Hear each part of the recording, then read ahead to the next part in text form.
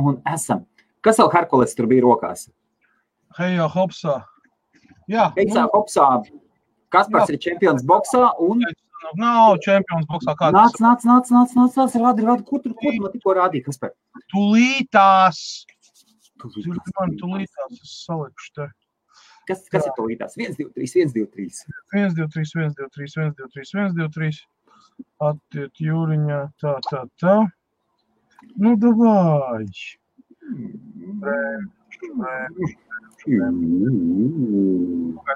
Kāpēc? Jā, Kaspariņ? Jā, izskatībā? Jā, mums Facebookā tikai 2 cilvēki skatāt. Labāk ar visiem laipni aicināti. Kaspars, lai es kaut ko lielu rādīs. Kaspar, kas tas palaižam reklāmu. Un tad. Palaižam reklāmu, jā? Jā, palaižam reklāmu un visu, un tad, lai sanāk cilvēki, lai mēs darām. Čau. Labi, gaidam sanāks cilvēki, un pēc Kaspara pieprasījuma man tagad ātrumā ir jāsameklē, kur mums ir. Nu, labrīt, vecīt. Laipni aicināti. Aiziet. Jā. Your smile lights up a room. There's not a single thing that I would change about you, 'cause you're perfect way that God made you.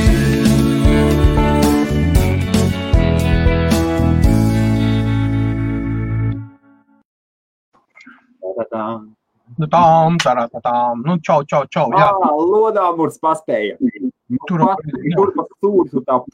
Jā. Nu, es tādā domā, kā sēž, jā. Nu, īstāk sakot, CS 2021 ir pilnā sparā virtuālā.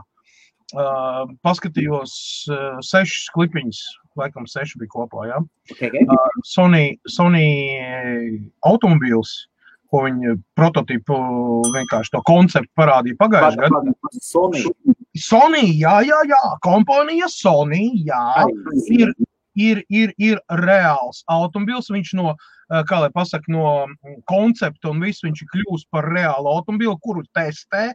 Jā, iekšpusē, starp citu, ļoti interesants displejs, ekrāns, kuram var piestiekt PlayStation joysticku, nu, pievienot klāt un izmantot kā multimēdiju centru, kā spēļu konsoli, kā viss, kā saka, tā, un viņam ir papildus vēl pie esošajiem jau sensoriem, radariem un viss ir pielikts vēl klāt, un viņus tagad reālos ceļa apstākļos, nu, rādīja video, nu, saprotams, ka ne prezentācija notiek virtuāli, ja, un nav cilvēku viss, bet, nu, teikšu tā, lai kā mēs te nopeļam Sony par viņu klibošanu ar abām kājām saistībā ar telefoniem un visu nav vairs tā kādreizējais ķēriens, kā viņam bija.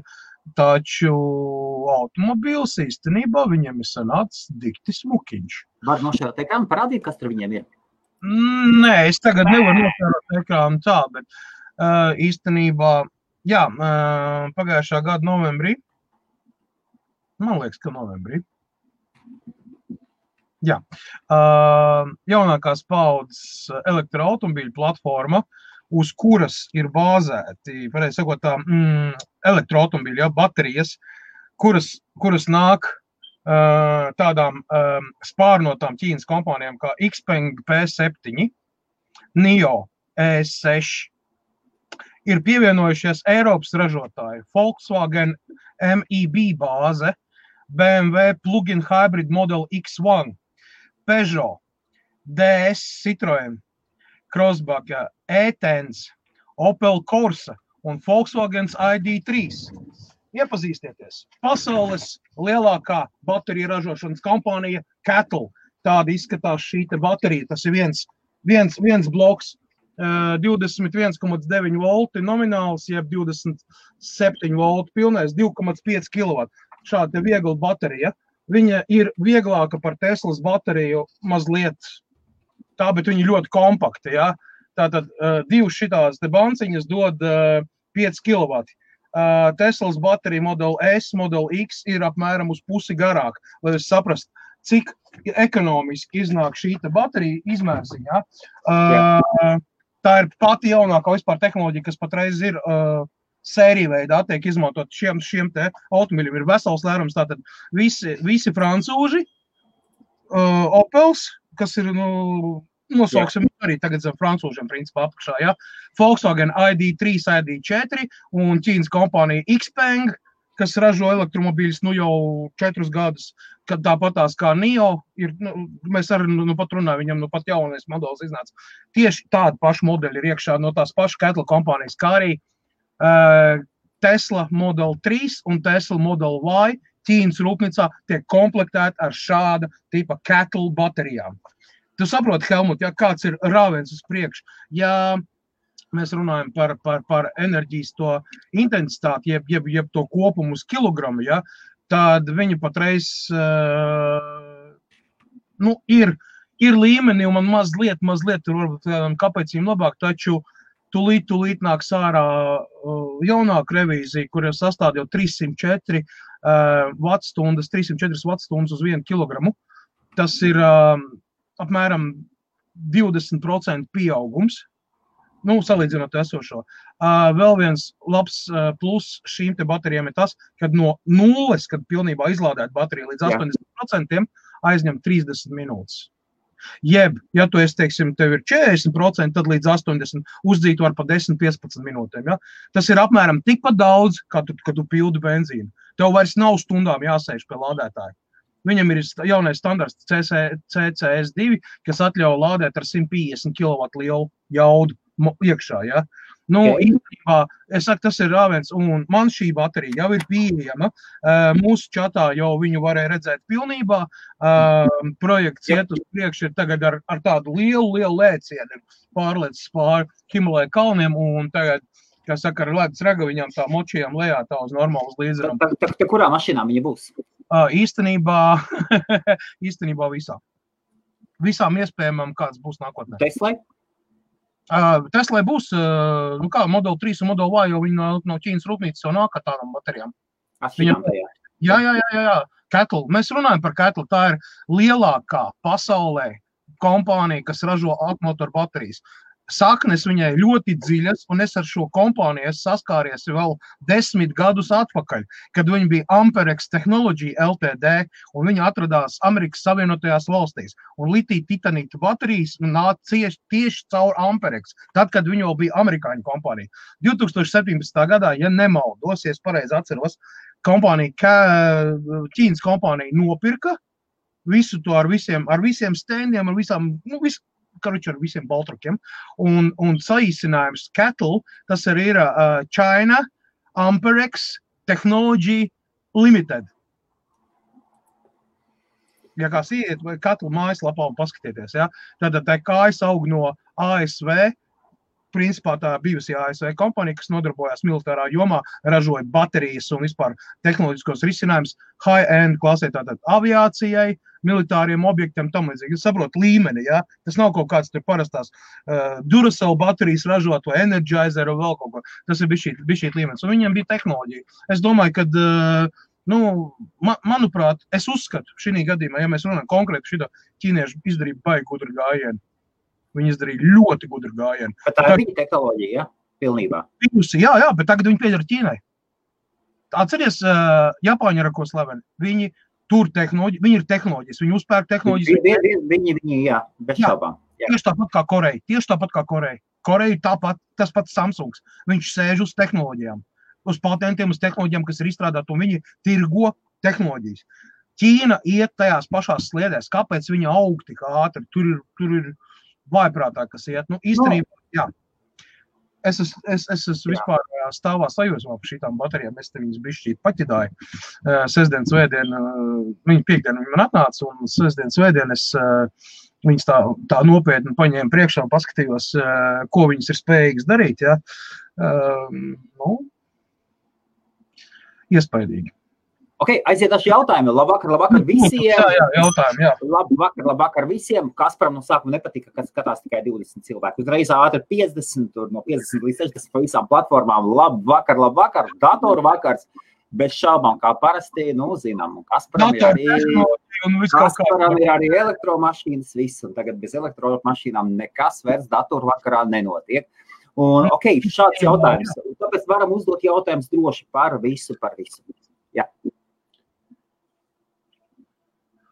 Jā, es ticamākais, tu esi padzirdījis mazliet datoru, vārdu tiešām nozīmē. Klaviatūra pārstāja strādāt portatīvam datoram 99% gadījumu tikai un vienīgi no šķidruma. Vai tā ir kafija, tējas, sula, ūdens, minerālūdens, vīns, viskijs, kola, peps, jebkas. Jā, bet kaut kāds šķidrums, un to viņš taisa tādu nelielu izsavienojumu.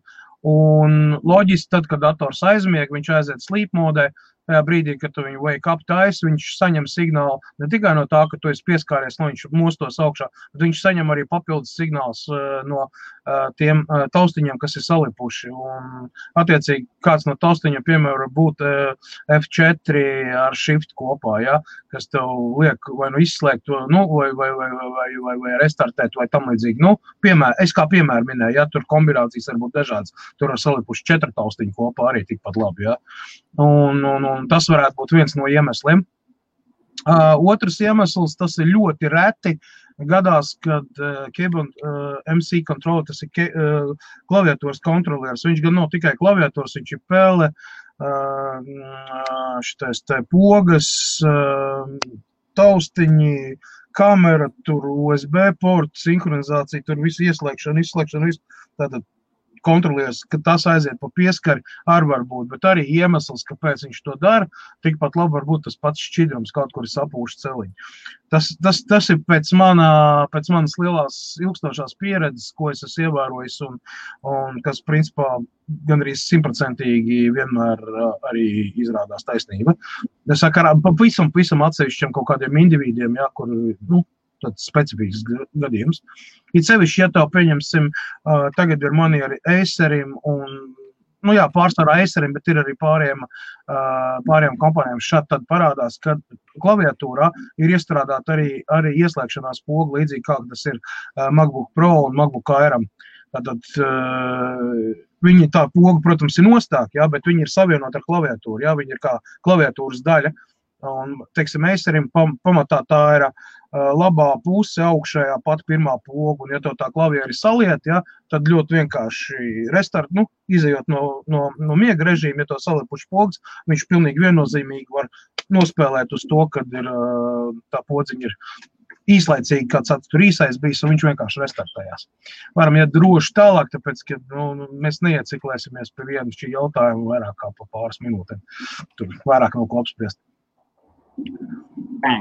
Kā jūs komentētu lādējumās 9 volt kronas, līdz šim lietoja ģitāras elektroniku, šodien ģitāra mestars ieteica nekādas lādējumās kronas, arī dārgākās varot nosilnāt elektroniku, jo lādējumā nesot precīzi 9 volt, mestars tā esot savāk nosilnājis kādu aparatūru. Teikšu tā, pilnīgākas muļķības, es izmantoju lādējumās kronas, pagaidi, šitā nav lādējumā, pagaidi. Nē, nav. Man ir lādējamās kronas, un es izmantoju viņas augstas precizitātes multimetros, jā, jeb testeros, jā, un izmantoju vēl tad dažādās iekārtās, un man nav pilnīgi nekādu problēmu ar lādējumām 9 voltu kronas baterijām. Es tagad nevaru uzreiz paloku. Jā, kur viņi ir. Tādu viņi izskatās. Kur tur nav parādīt. 9 volti. Litī baterija iekšā ir 9 volti, precīzi nāk ārā. Te ir 600 mAh. Un lādēju, man ir lādējumais, iesprot iekšā lādēju, nekādu vainu strādā uz urā. Vispār jau, nezinu, man liekas, 2 gadus točini jau. Tā kā, tā gluži nebūs taisnība, viņam nāk precīzāk. Ja būsim precīzi, viņam nāk 9,1 volts, un ar to toči nevar noslēgt, jo 0,1 volta starpībā pašā sākumā, ko viņi tika uzlādēt, pavisam viennozīmīgi nekādi neietekmē 9 volta elektroniku, jo visur ir pielēd līdz apmēram 5%. Tā kā tas ir tas, kas ir viennozīmīgi jau pārbaudīts. Parastās kronas viņas tur, ja pieņemsim, ja mēs skatāmies teiksim, statisku izlādi, kas, teiksim, vienā līmenī un visu laiku, tad, piemēram, parastā krona, tur atsevišķam kaut kāda man te bija savā laikā kaut kāda mazie audio pastiprinātāji tādi, kas ar kronu barojās. Tādi portatīvi, pavisam tādi maziņi. Viņš nodrošina kaut kāds 4 stundas. Savukārt, ieliekot lādējumu šo viņš nodrošina vismaz 9 stundas. Cenas ziņā tur varbūt viņi ir mazliet dārgāki par parasto kronu, ko jūs pērkat, viņi nav tur 3-4 funti, bišķīt vairāk, viņi ir kādi 6 funti, bet enerģijas atdevu, ko jūs saņemat no viņa, viennozīmīgi lielāk. Ja mēs runājam par ģitāru, elektronikas ģitāru, tad noteikti domāju pedālīt, kurā liekās tā baterija iekšā, lai tur tā saikne būtu. Es nezinu, varbūt palabūģi, ja es nepareizi izteicos, bet man liekas, ka tā pedālītī tur tieši 9 voltā krona nāca. Jocīgi, vai ne? Kas saka, ka... saproties, cik cilvēki eksperti, vai ne? Tieši tā, jā. Es tā kā ar baterijām ņemos un zinu, kad lielākoties cilvēku nezināšana un stulbums ir vainojums pie tā, kad notiek kāda šaizi, jā. Tāpēc nevajag dzirdēt, ja kādam kaut kas ir sanācis greizi, jā, tāpēc nevajag teikt, ka tas ir, attiecināms uz visiem un vienmēr, ja? Diemžēl ir izņēmumi. Un grūti ir komentēt un teikt, jā, tas ir vai nav. Ja nebūtu savietojums šī, pirmkārtam nekad nebūtu certifikācija Eiropas Savienībā, ja viņas nedrīkstētu tirgot, ja viņas atšķirās no tā, un tad būtu uzraksts, ka nekādā gadījumā nelietot kaut kādā tur precīzā elektronikā vai vēl kaut kur, ja. Viņas jau ir izgatavots ar tādu domu, lai viņas varētu aizvietot tās vienreizējās 9 voltu kronu baterijas, jo viss pasaules, kā lai pasaka, viss ekoloģija un ekoloģija iet uz to, ka baterijas vienreizējās, ja, palēnām sāks izzust, ja, jo viņu pārstrāde ir ļoti dārga, ja, ir darbietilpīga un īstenībā baigi daudz ir musori, ja, es atvainojos. Toties vairāk lādējumās, kas ir lādējumās baterijas, viņu kalpošanas laiks ir krietni ilgāk un viņas padodās utilizācijai labāk. Jo, kas ir vairāk lādējums baterijas, jo vairāk tur tie cikli viss, jo viņas ilgāk kalpo. Līdz ar to, teiksim tā, šo bateriju ražotni arī ir. Tas ir atkarīgs atkal no kvantuma. Te ir daudz un dikti, saka, ir plusi un mīnus. Katrai baterijai savu plusu un savu mīnus. Ne tikai uz baterijas, bet arī dzīvē viņu pielietojumu veidā un bloks efektiem. Ja? Vai tas būs saistīts ar izlietoto bateriju pārstrādi, vai tas būs saistīts, pieņemsim, ar viņu enerģijas ietilpību, vai kalpošanas ilgtermiņu un tā tālāk un tā tālāk. Tātad, te var runāt stundām, jā, jo baterija tipu un izmēri un pielietojums ļoti ir tik plašs, ja, kad, 1 stundas laikā mēs pat 10. daļu nevarēsim izrunāt un iztaisīt kaut kādas salīdzinājumus. Varam doties tālāk. Tuvies atvaino. Mēs esam Kasparu noķēruši mūsu hostingā bitīt matos. Mēs vakar noķērām pirmo lapu ar sumo. Host Marija. Mums ir App Sumo, ir numur 1 pasaulē vieta, kur pērk visādu softu, visu kaut kas, un mēs nebijām cerējuši izlīst pat vispār pirmajā lapā, tur kas kraulo uz apakšu. Tad izsitāmies pirmajā lapā un vakar uzgājām pirmās lapas pašā augšā. Mums sabira bitīt matos iekšā gati šitādiem pirkstiem, gandrīz neguļ, mēs tad visu laiku customer support. Labi, Kaspar. Kaspar, šāds jautājums. Tāpēc gadījumā, ja kas es piesekšu, gads ir kā tiek galēs pieslēgt live chatu. Ko ir vēl? Kas pieslēgt live chatu? Es pieslēdzu live chatu. Darbs man paralēli. Es neiepratu. Mārci runājot par videokartēm, līdz martam mēs varam negaidīt īpaši nekādu šitos pieejamības faktors vai vēl kaut ko, jo uz doto momentu ir apmēram tas pats variants, kas 2017. 18. gadā, kad bija tas lielais bums, ja, kad ir izslaucīts ārā viss, ko var izslaucīt, un pat pēdējie mēsli un vecie sūdi tiek tagad tirgot par tādām naudām, es atvainojos latviski, ja, ka, ko nevar nopirkt? Nē, saprotu, pa unreāli naudiņām var nopirkt.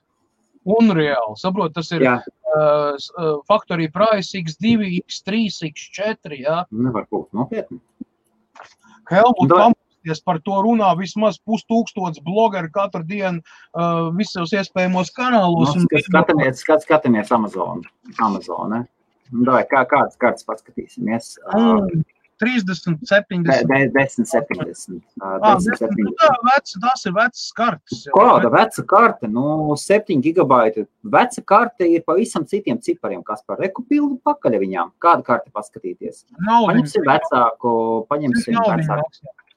580, 8 gigabaiti. 8 gigabaiti. Paskatīsimies 580 tās. Reku ir? Cik naudiņas? Nav nemaz.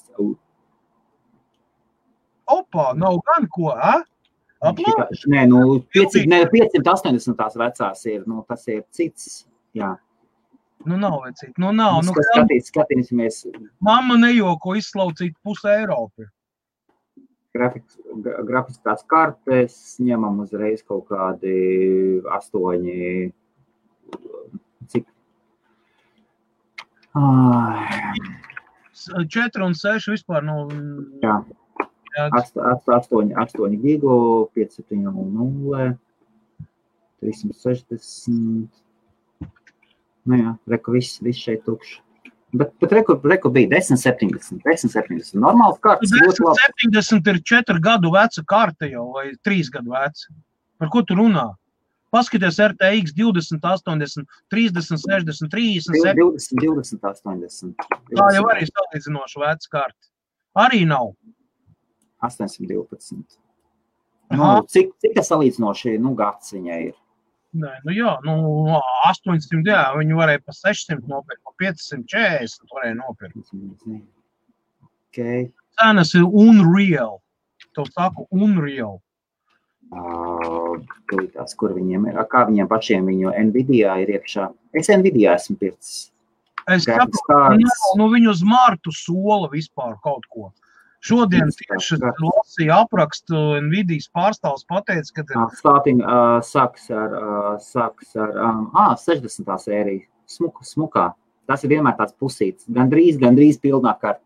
Nē, viņa mainīgam īpaši nedara, un viņai arī cena ir salīdzinoši.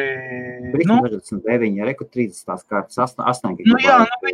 Viņa ir nekas, viņa ir karta, jā, bet viņa nav interesanta nevieram, saproti? 3080 paņemsim. Tas ir vicīts jau. Bet tad, kad nāca ārā 2080, viņai arī tādas cenas bija. Es saprotu, bet tu pamēģini nopērts viņu tagad. Viņai tikai 10 gigabaiti, jā? Kāpēc viņa tā? Tāpēc, ka apgrieztā versijā... Nē, tas nozīmē to, ka viņi ir gājuši 39, viņi palaiduši jaunu sēriju pielikuši. Reku 39, 24 gigabaiti. Paskaties. Cena. Tā 1000 pa karti jādod ir. Bet sen jau vajadzēja būt 24 gigabaitu kartēm cenā zem 1000, vai ne? Taču vajadzēja. Daudz, 400 mārciņas pa daudz ir, draugs mīļais. Davai, reāli. 1080, jā, iznāca, viņi maksā 800-900 mārciņas. Kaut kāda vai līdz štukai tur bija. Labi, es tagad nemaisīšu, jebkurā gadījumā, lai kā tur nebūtu, ir problēmas ar grafiskām kartēm un pamatīgas problēmas. Mēsls vienmēr varēja nopirkt. Kas ir mēsli? Kas 3, 4, 6 gigabaiti, viņš jau vairs nekotējās vispār. Neiet runa mainīgs, neiet runa par to jaunā spēle, pieņemsim kaut kādas tagad, kas ir 20. gada, 21. gada spēle, viņam prasības jau pret videokartēm, ja tu gribi spēlēt uz normālu izšķirtspēju un tā kā pienākās, jā, viņam prasības jau ir 10 gigabaiti. Jā, 10, nav vairs 8, ir 10. 10, 12, 6.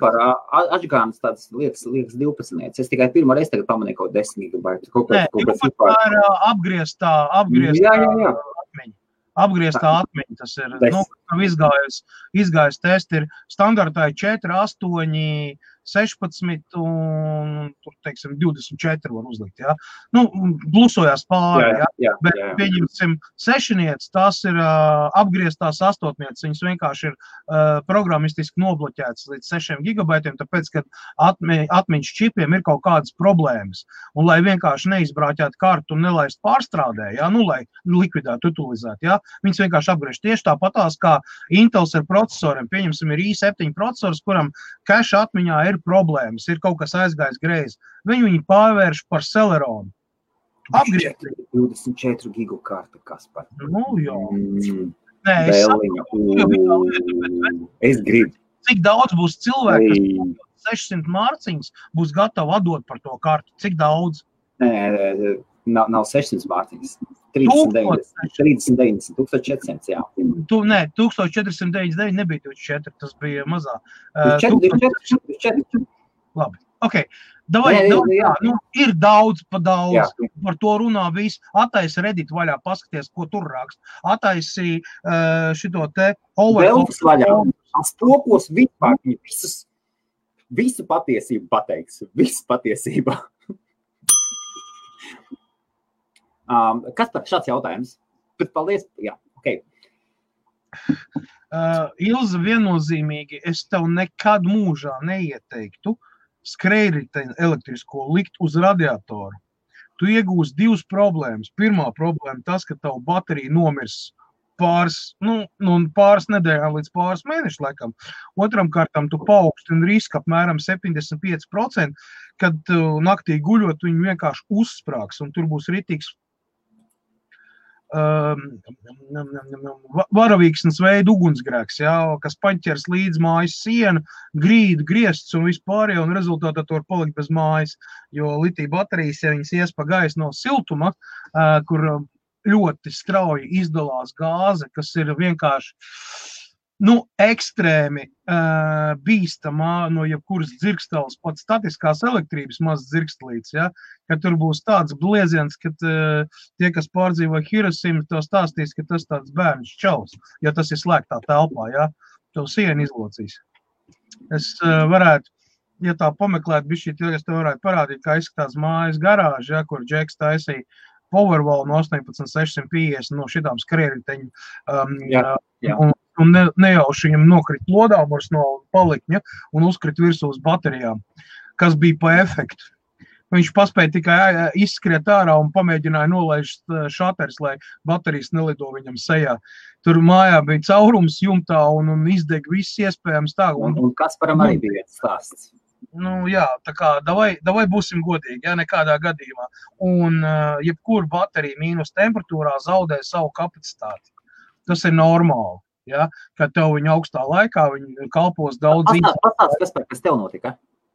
Davai, kad nē, pietiek, vienreiz izstāstīja, pietiek, ja? Davai neatgriezīsimies pie tām šausmām, kas bija pārdzīvoja, pietiek un saka, labāk nejokot vienkārši, ja? Ok, jā. Paldies, tiešām aiziet. Babang! Kuras nelādējamās baterijas šuvit var mēģināt lādēt un neticēs?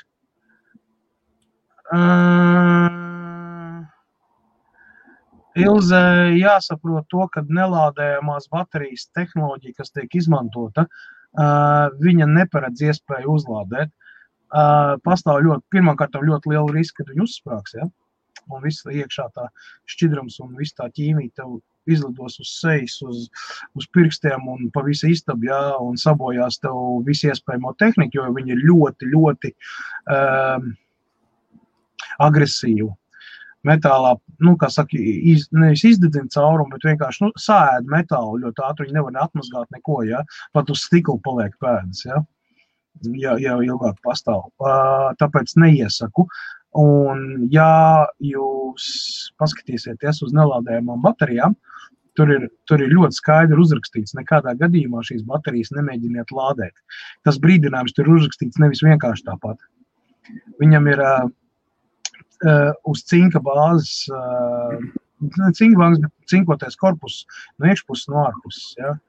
Un tajā brīdī, kad jūs lādēt, viņi sāk nežēlīgi karst. Un tajā brīdī, kad tur cinks sāk reaģēt ar iekšā ar to ķīmiju, karstuma rezultātā, tur rodās tāda, grimučie smiņš, kas var pavilkt tev līdz tāds diezgan nopietnas sekas, jā. Tāpēc labāk, nē. Tas, ko jūs 90. gados darīja, jā, 90. gados ved uz mežu, raka bēdras, visu kaut ko darīja, jā, cilvēki taisīja visāds brīnums, jā, un eksperimentēja, jā, un pilnīgi bez pašsaglabāšanās instinktu.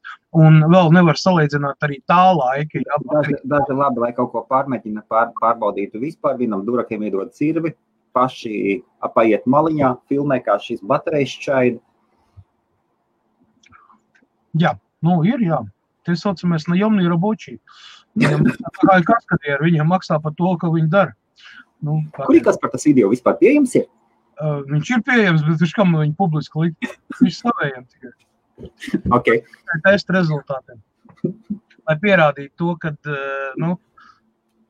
saprot kā, lai cilvēkiem parādīt un pateikt, ja, ka draugi šitā nedariet, ja, ir jāizdara kaut kas, mācību nogas. Tas tieši tāpatās, kā, piemēram, ugunsdzēsēji taisa paraugu demonstrējums, kur speciāli tiek inscenētas situācijas, ja, vai piemēram, sapieri tur taisa vēl kaut kas. Ir ļoti pilnīgi legāli.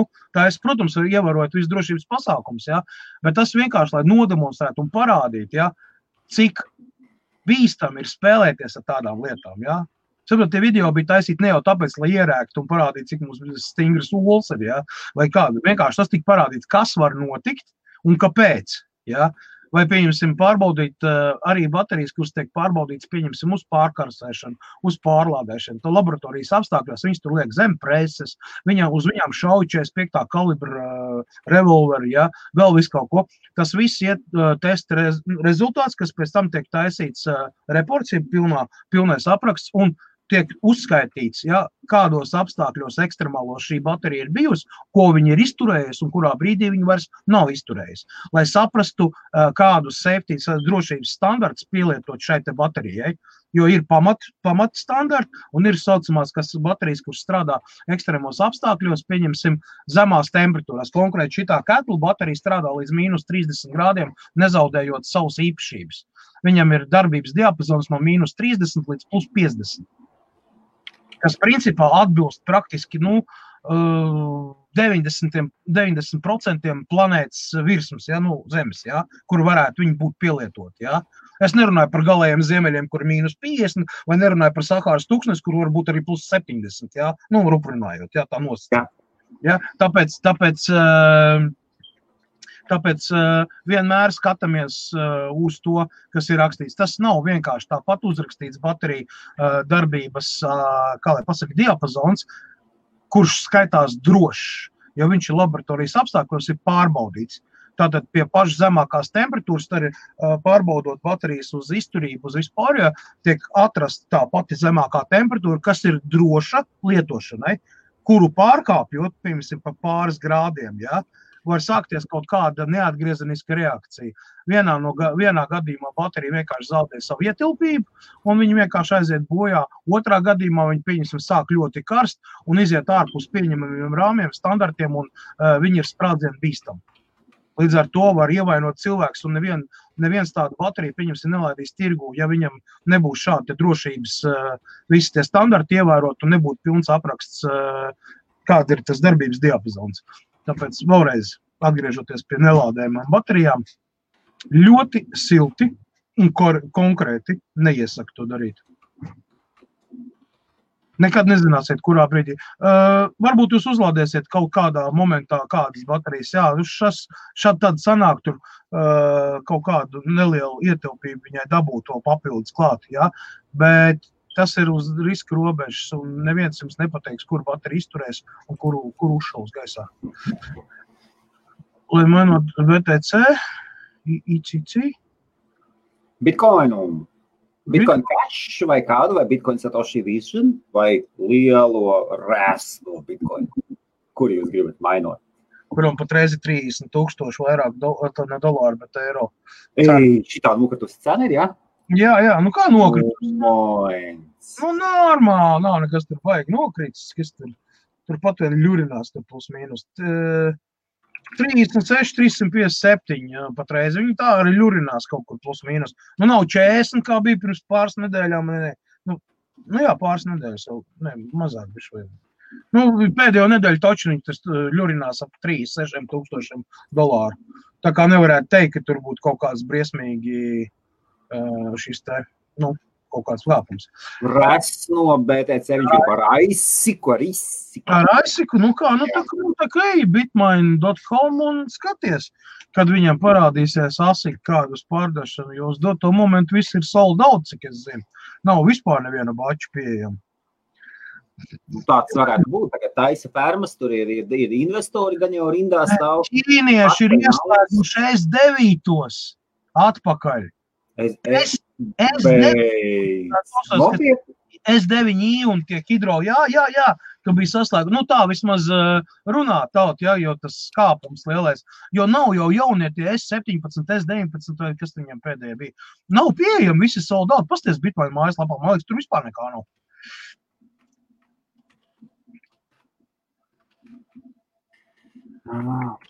Mums ir mūsu galā notrāpījies, ir kaut kas unikāls. Tas ir kaut kas unikāls. Cilvēks pērk, zini, ir tās īslaicīgās e-pasta adreses. Jā. Nopēr hostingu un visiem cilvēkiem, kāpēc jūs izmantojiet īslaicīgās e-pasta adreses? Ja jums viņa var būt vajadzīgi. Nezinu. Nopēr hostingu ar temporary adresi. Nevar vairs piekļūt klāt. Burneru izmantoja. Jā, Bača, Gunčiņ, tavs pesimistiskais viedoklis un uzskats, jā, īstenībā...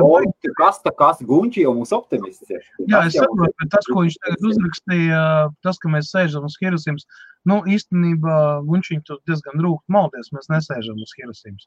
Mums ir daudz un dikti citas lietas, jau uz kurām mēs sēžam, pieņemsim ar savu benzīnu mašīnu brauc, ja to tur bākāja neliels caurumiņš un veidojas normāls kā es saka, gaisa maisījums, ja, tad jebkur nomest sērkociņš uz ceļu vai izsmēģis degoši, var tavu benzīnbāku uzlaist gaisā. O, tas ir daudz trakāk nekā, kad baterija, jo, pieņemsim, Teslai jāizdegās baterija, tur ir jābūt īpašiem nosacījumiem, ja, tur viņi jāizdur caura metāla armatūra, ja, pieņemsim, braucot ar 80 jūdzēm stundā, vai, pieņemsim, ir jātaranē mājas siena, plus staps, plus koks, plus vēl, lai baterijas izlidot un sākt sprākt, ja. Tad Gunčiņ benzīnbāku uzraujās gaisā. Vienkārši, ja tūmā kaut kur vadiņš nodzirksteļo, ja? Un tici man, nebūt nav mazāks efekts. Ja? Hollywoodas filmās pietiekami daudz es redzējis, kā benzīntanks sprāks gaisā un benzīna mašīnas darīja dabā arī, nu, ir bijuši pietiekami daudz video YouTube'ā, kur novērošanas kameras uz ielas redz sadursmi, ja, un kur, pieņemsim, uziet gaisā uzsprāgs benzīnbāku sadursmes laikā. Nu, dabīgie, ja tagad dokumentāli kāda ir. Tāpēc, lūdzu, davai nerunāsim par to, kurš tur sēž uz Hirosimas un kurš nesēž. Jā, dīzeļu mašīnām salīdzinoši tur ir daudz grūtāk viņus uzspridzāt. Benzīnieks viennozīmīgi var iegūt. Pašlaik priekš mūsdienām būtu laba videokarta, ko viņi spēja priekš spēlēm un arhitektūras rendēšanas. Nu, tās ir pilnīgi spēļu karte, Mārci, un arhitektūra, ja, kas ir autokāds vai nu, viss šitās. Ja es pareizi saprotu jautājumu, ja, tad tās ir pilnīgi divas dažādas dimensāli pretējas grafiskās kartes, kur viena ir speciāli izstrādāta, lai tu strādātu ar arhitektūras, ar, nezinu, 3D programmām, tur, nu, autokādu un tam līdzīgi. Un spēlēm ir pavisam citas kartes, jo viņas izslēdz vienu otru. Tas nenozīmē, ka to ar spēļu karti nevarēs kaut ko darīt. Negluži izslēdz, bet viena ir vairāk specializēta uz vienu lietu, otru uz otru. To, jā, nu, tas ir tas pats, kas, pieņemsim, ar kooldu, vai ne, iet un šitos te zirņu pākstus. Iekšdarbs darīt, jā. Jā, ar kooldu zirņu pākstus taisīt vaļā no sērijas, jā. Nu, davai, ņibūģim. Tā kā, Mārcis, tev vispirms ir jānopaļojās. Ko tu gribi darīt? Tu gribi spēles spēlēt, vai tu gribi nodarboties ar arhitektūras programmām, modelēšanu vispārējo? Un tad mēs varam parunāt, kas ir labākā. Mārci, ir tāda lieta, ir kaut kāds standarts, minimālais standarts, kaut kāds ISO standarts. Minimālais standarts būtu 4 GB karta. Tas būtu tas minimālais standarts. To mēs varētu, Kasparu, vai ne, novilkt. Kasparu? Jā. Nu, vispār tāds minimālais standarts. Tas pionierim, lai tāds minimālais standarts. Tālāk ir daudz maz ok, 8 GB kartes. Tas ir tāds vidējais plāns, kur visiem jābūt apmierinātiem. Tad, kad tu esi profesionālis, tad tev jāsāk skatīties, kura karte, kurā specifiskai jomai darīt, kas ir vajadzīgs video renderēšanai, kas ir vajadzīgs kādu darbiem un kas ir vajadzīgs spēlēm. Tad mēs varētu tā pateikt. Jā, Kaspar? Jā, tieši tā. Paldies! Strādājam pie hostinga, mēs jau, paldies, jā. Jau, kaut 10 uz kādi jau vairāk jau mani klienti, kuriem tādu pakalpojumu tiek sniegti. Bet jā, vienkārši, ok. 6 mēnešos jāmet. Tieši tā viņi sāk tecēt, un tā skāba viņi jau sēd pilnīgi visu, un tu viņi nevar tā izmazgāt. Kādas 9 volti, Kaspars ieteik lādētājs, kādas labāk meklēt šeit darbojas. Jebkurai litija baterijai bez starpības, vai viņi ir 3 volti, 3,2, 3,3, 3,6, 3,7, 3,85 vai 9 volti nomināls, ir ieteicams izmantot šo te formulu 20-80, tad viņu kalpošanas laiks pagarinās vidēji no 3 līdz 4 reizēm. Tas ir saistībā ar litiju baterijām.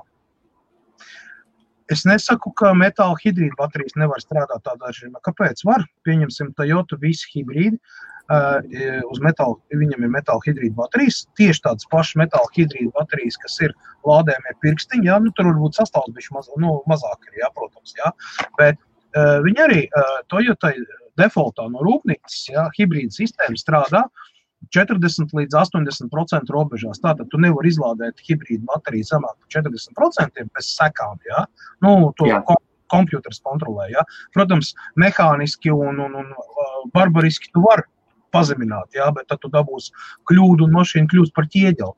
Un neuzlādē vairāk pa 80%. Tas savukārt ir saistīts ar to, kad braucot, tu pieņemsim spied bremzes vai atlaid gāzes pedāli, tu notiek rekuperācijas režīms, kur no riteņiem kinētiskā enerģija pārvēršās elektriskajā un atdod atpakaļ, tā kā uzlādē bateriju. Tātad, ja tu uzlādēs bateriju uz 100%, un brauks pa ceļu, tā enerģija, ko tu ar kinētisko enerģiju dosi, tā pārvērstā elektrika, viņai nebūs kur likties, jo baterija jau ir pilna. Viņš sāks vienkārši siltumā aiziet. Tāpēc Toyota ir ierobežojis līdz 80%, lai tev tīri teorētiski un praktiski ir tie 20%, ko uzņem to rekuperēto enerģiju. Tieši tāds pats princips nekur nevienā citā baterijā arī neliedz izmantot. Jūs vienkārši pagarināt baterijas mūžu. Jā, kalpošanas laiks starp uzlādēm, ja mēs skatāmies, ja jūs bateriju lādēt no 100% ārā līdz 0, pieņemsim nosacīt, ir 4 stundas. No 20 līdz 80 viņas būs 3 stundas, bet tā baterija kalpos 4 reizes ilgāk. Ir starpība, vai jūs nopērkat šo te pirkstiņu, viņš nostrādā jums gadu, vai viņš nostrādā 4 gadus. Manuprāt, ir ļoti vērā ņemama starpība. Tā kā kādas 9 voltu baterijas ieteiks, īstenībā nav pārāk daudz 9 voltu baterijas uz litiju bāzes lādējamās, pieejamas. Tāpat kompānija Ketlotājs. Tad ir kompānija, kurai es uzticos, Jugi. Arī starp citu Ķīnas kompānija. Šis te ir 2A, vai 3A. 2A elements. 1,5 volti, un viņas ir lādējumās litija baterijas 3000 mAh. Sanāk. Viņi ir par parasto pieņemsim to pašu, metāla hidrīda bateriju, tā paša formāta. Šim, teiksim, ir maksimums, ko var dabūt, tas ir lielākais, ko es esmu dabūjis, ir 1350 reālie miliampērstundas, ja 1,3 ampēri, šitai ir 3 ampēri, Atkal mēs runājam, burtiski 3 reizes, Un ja mēs izmantojam lādētāju, kas nāk līdz šām te Jugi baterijām, šāds te viņš ir un slēdzās pie 5 voltu USB vai pie jebkuru lādētāju, ar mikro USB, mēs iegūstam to, ka viņš šitās jau strādā jau 2 gadi. Un nekāda problēma, viņa nereiz nav zaudējusi savu kapacitāti, ne pa gramu. Un viņš strādā ļoti labi un uztur to 1,5 voltu ļoti ilgu laiku. Tāpēc ir jāskatās tātad Jugi, Kettle, bija vēl pāris kompānijas, es tagad no galvas nepateikšu, bet šīs te ir populārākās, viņas nav nebūtu lētākās, un arī, ja mēs skatāmies lētākās kompānijas, kas ir tagad sākuši ražot 9 voltu kronas litīnieces, viņas nav tik kvalitatīvas. Ja tu gribi savu kvalitatīvu lietu, lai arī ķīnieši, tad pēc brendu to Ķīnu. Uz doto brīdi, ja mēs skatāmies 2021. Gadā, brenda Ķīna un brenda lietas Ķīnā ir stipri kvalitātes ziņā ir pieauguši, un tur tiešām ir pērlis, un nevelti pasaules autoražotāji sāk sadarboties ar to pašu Ketli, ja, kas ir Ķīnas lielākais, un līdz ar to arī pasaulē lielākais bateriju ražotājs uz to brīdi, pārsparojot pāri gan Panasonic, gan Sony, gan Samsung, ja. Un tas ir ļoti vērā ņemams aspekts, ja. Neviena slikta kompānija nevar kļūt par pasaulē lielāko ražotāju.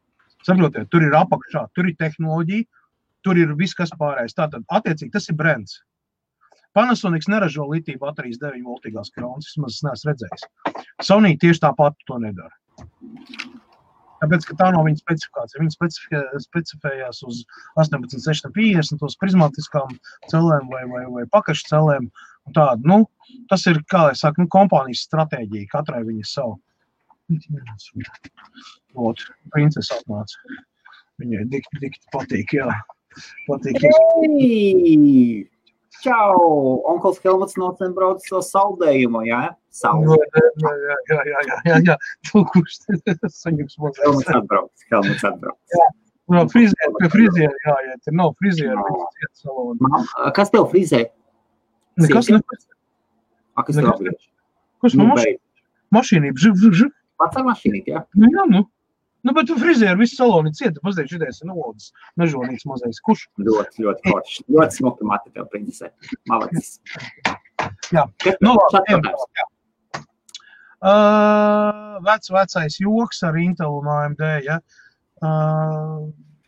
Loģiski, kad AMD kartes strādās labāk ar AMD procesoriem. Kāpēc? Ļoti vienkārši. AMD un procesoru ražotājs un videokāršu ražotājs ir viena un tā pati persona, teiksim tā, jā. Nu, apakšu uzņēmums, jā, vai meitas uzņēmums, vai kāda. Nekas nestrādā labāk par to, kad, nu, kopīgais projekts. Ja mēs runājam, kas labāk strādā uz Intel procesoriem, viennozīmīgi Nvidia strādā labāk ar Intel. Tas ir izcenis tā bijis. Protams, kad Intel strādā arī AMD kartēm, taču, ja mēs runājam pavisam tādos low level tur dzelžu līmenī, tomēr produktivitāte AMD kartē būs labāk šur tur tādā hardvaristiskā līmenī tomēr ar AMD procesoriem. Jo viņi tik ir viena uzņēmuma, kas saka, paspār, ne? Līdz ar to uz Intel procesoriem es vienmēr ieteicu, un pēdējos 4 gadus es par to runāju, gan tehnoloģiju ziņās, gan arī datorvakaros šis jautājums mums parādās ar apskaužām regularitāti reizes 3-4 mēnešos, jā, tātad vismaz 3-4 reizes gadā. Jā. Un katru reizi es izskaidroju, jā, un domāju, nu, varbūt, ka pēdējo reizi, jā, bet izskatās, ka nē. Un šodien atkal tieši tas pats, tie paši vēži, tikai citā kulītē, jā. Cits lietotājs, jā, bet jautājums ir tāds pats, tāds déjà vu. Ejam tālāk. Bang! Neredzu jēgu no traktora pārē. Cena? Guņš. Cik maksā vidējais klases crossovers, dīzels, ar visiem iespējamiem novarotiem? Uzraksta atbildi. Pagaidīsim, Gundars uzrakstīs. Jauns. Es runāju par jaunu. Ja? Guņš viņu uzrakstīs. Un tad mēs padiskustēsim.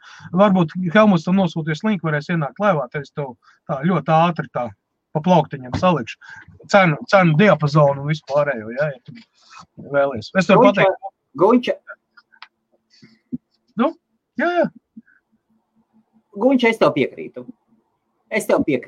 Nav ko tu čakarēties ar tiem hibrīdiem vispār. Nē, par čunu hibrīdu, es runāju par elektroauto, nevis par hibrīdu. Hibrīds ir pārējais versija. Tā ir pārējais versija, un nevienmēr saprot cilvēki, kuriem ir svarīgi. Viņš saka, neredz jēgu no traktora pārējot uz hibrīdu. Jā, pabeigt. Hibrīds ir pārējais versija, un viņi paredzētu vairāk cilvēkiem, kuriem tiešām nav laika, pieņemsim, vai iespējas, ja pie lādētāja būtu pieslēgtiem un pieņemsim, izmantot tikai elektroauto, ja? Bet tā pašā laikā viņi vēlas būt mobili un vēlas izmantot šo te tehnoloģiju, jo patēriņš, baigi labais ir, tu zini akademiku, jā, viņam kanāls ir, jā? Jā, tas, kas pārdevās, jā. Viņš ir Range Rover fans, jā? Viņam bija Range Rover Pontoreska, tad SVRs bija un vēl vispārējais. Tagad viņš braukā ar plug-in hybrid Range Rover. Un viņš vakardien izlaida video, varat paskatīties, salīdzinājumā, cik izmaksā gada laikā Range Rover SVR, autobiogrāfija, kas viņam bija 2 gadus, un cik izmaksā Range Rover plug-in hybrids. Tad es tev varu pat nosaukt cipars. Viņš pateica, man SVR gada laikā izmaksāja 1,5 miljonu rubļu, tas ir ieskaitot tehniskās apskats, ieskaitot degvielu, ieskaitot visu, jā. Range Rovers hybrid plugins viņam izmaksāja 75,000 rubļu gadā. 1,5 miljona. Un 75. Neticiet, aiziet uz akademiku kanālu vakardien 39 minūšu klips, kur viņš izlika papīrus, visu parādīja, pastāstīja, sīki smalki. Un pateica, akademiks pirmais pateica, draugi mīļie, lādējumiem pluginiem un elektromašīnām tiešām ir nākotne, jo viņi pamatīgi samazina tavus izdevumus gada, 2 gadu laikā. Helmut, paskaties, Gunčiņ, paskaties arī. Ja, viņš ir pietiekami autoritatīvs blogeris, kuram ir vairāk kā 4 miljonu šitie te subscriberi un visu, un viņš taisa tiešām ļoti labs kvalitatīvs video. Jā, un reklamē izlācīgos kredītus. Jā. Labi. Говноņi. Labi. Ok, viņam Tinkovs sponsorē visu viņš šitās te adrenalīnu par mašīnām un daudzīšanu un tā tālāk. Jā, hype. Ok, labi, jebkurā gadījumā. Tā. Okay, jā, gribēju pajautāt plašāk, bet paldies, lūdzu, Mārcija. Jā, rekurēt. Es kādreiz padauzījuši baterijas, kad viņas izlādēs un nedaudz pavilkt pēdējo viņam. Nē, tas ir cits stāsts. Tad, kad tu sadauzi viņas ķipa kopā, ja, tad tu iekšā saspied mazliet, ja, tur tos, it kā vēl papildus, bet tas ļoti minimāli. Man uz darba laikā pietiek traktori, visu apvērt. Kaspar, babang! Ļoti labs pierādījums tam, kā strādā marketologi un kā var pārvērst pasaules uzmanību, pievērst kaut visam jau. Viņš ir bāzēts uz ARM arhitektūras, ja.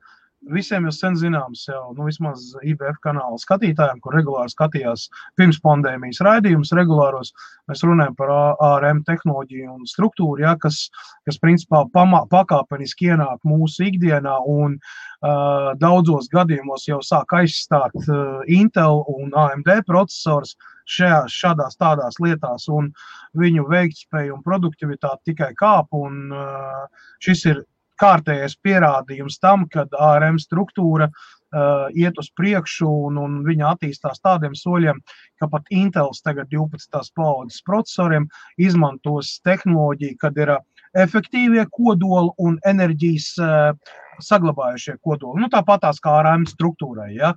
Saprot, jau līdz tam, tikai tas, kad viņi nevar pārēt uz normālu nanometru tehnoloģiju. Un šī gadījumā, ja mēs runājam par ARM tehnoloģijas procesoriem, tad viņiem var būt 32 kodoli vai 152 vai pat 300 kodoli, ja? Tur nav ierobežots. Savukārt, tā arhitektūra, ko izmanto Intels, viņam tomēr tiem kodoliem tā ir kā ir 32 kores, un man liekas, ka tie bija griezti, ja es nemaldos.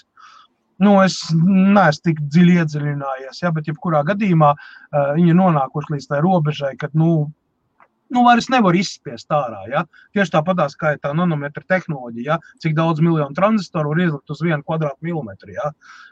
Viņi ir nonākuši ar savu patreizējo 7-10 nanometru tehnoloģiju, pienākuši pie tā, ka viņi neko jaunu nevar uztaisīt, lai pāriet uz 7 nanometru vai kā pieņemsim šeit aiziet uz 5 nanometru tehnoloģiju, ja. Viņiem ir nepieciešams nojaukt visas 65 rūpnīcas pa visu planētu, ja, un principā uzbūvēt pa jaunu, jo tā tehnoloģija iekārtas un viss pārējais, viņi vienkārši nav paredzēti tam. Tāpēc Intelam ir liels problēmas. Savukārt AMD viņam nav. Mēs pagājušajā raidījumā pieskārāmies šai lietai, un es vēlreiz atgādināšu, ka AMD nav pašam savu ražotņu.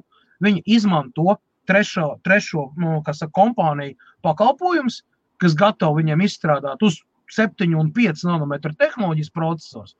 Un šī ziņā AMD ir krietni priekšā Intelim, inovāciju ziņā. Un, jā, protams, Apples ir izdomājis savu procesoru. Toties tehnoloģija vēsturē parāda, ka šādi skrējieni ir ļoti veselīgi.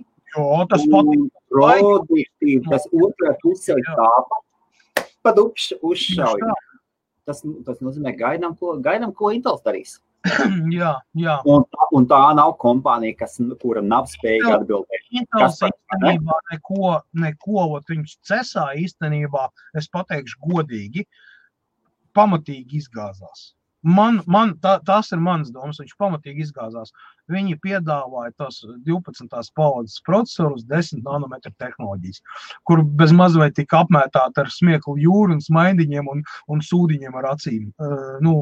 Šitajā te laivtajā, Kā cilvēki izūcināti. Nē, tāpēc, kad AMD jau ir 5 nanometru tehnoloģija, par ko mēs runājam? Kāpēc Apples atsakās no Intel? Tāpēc, kad viss tā uzspiestā, nav, viņam bija līgums, ne?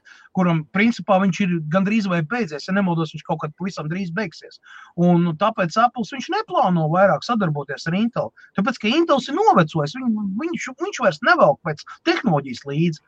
Apples atsakās no Intel nevis tāpēc, ka viņi ir slikti kompānija, vienkārši viņi nespēja piedāvāt to tehnoloģisko risinājumu, kurā Apples grib dzīvot. Un tāpatās grib dzīvot ļoti daudz citas kompānijas, kuras pāriet uz ARM struktūru.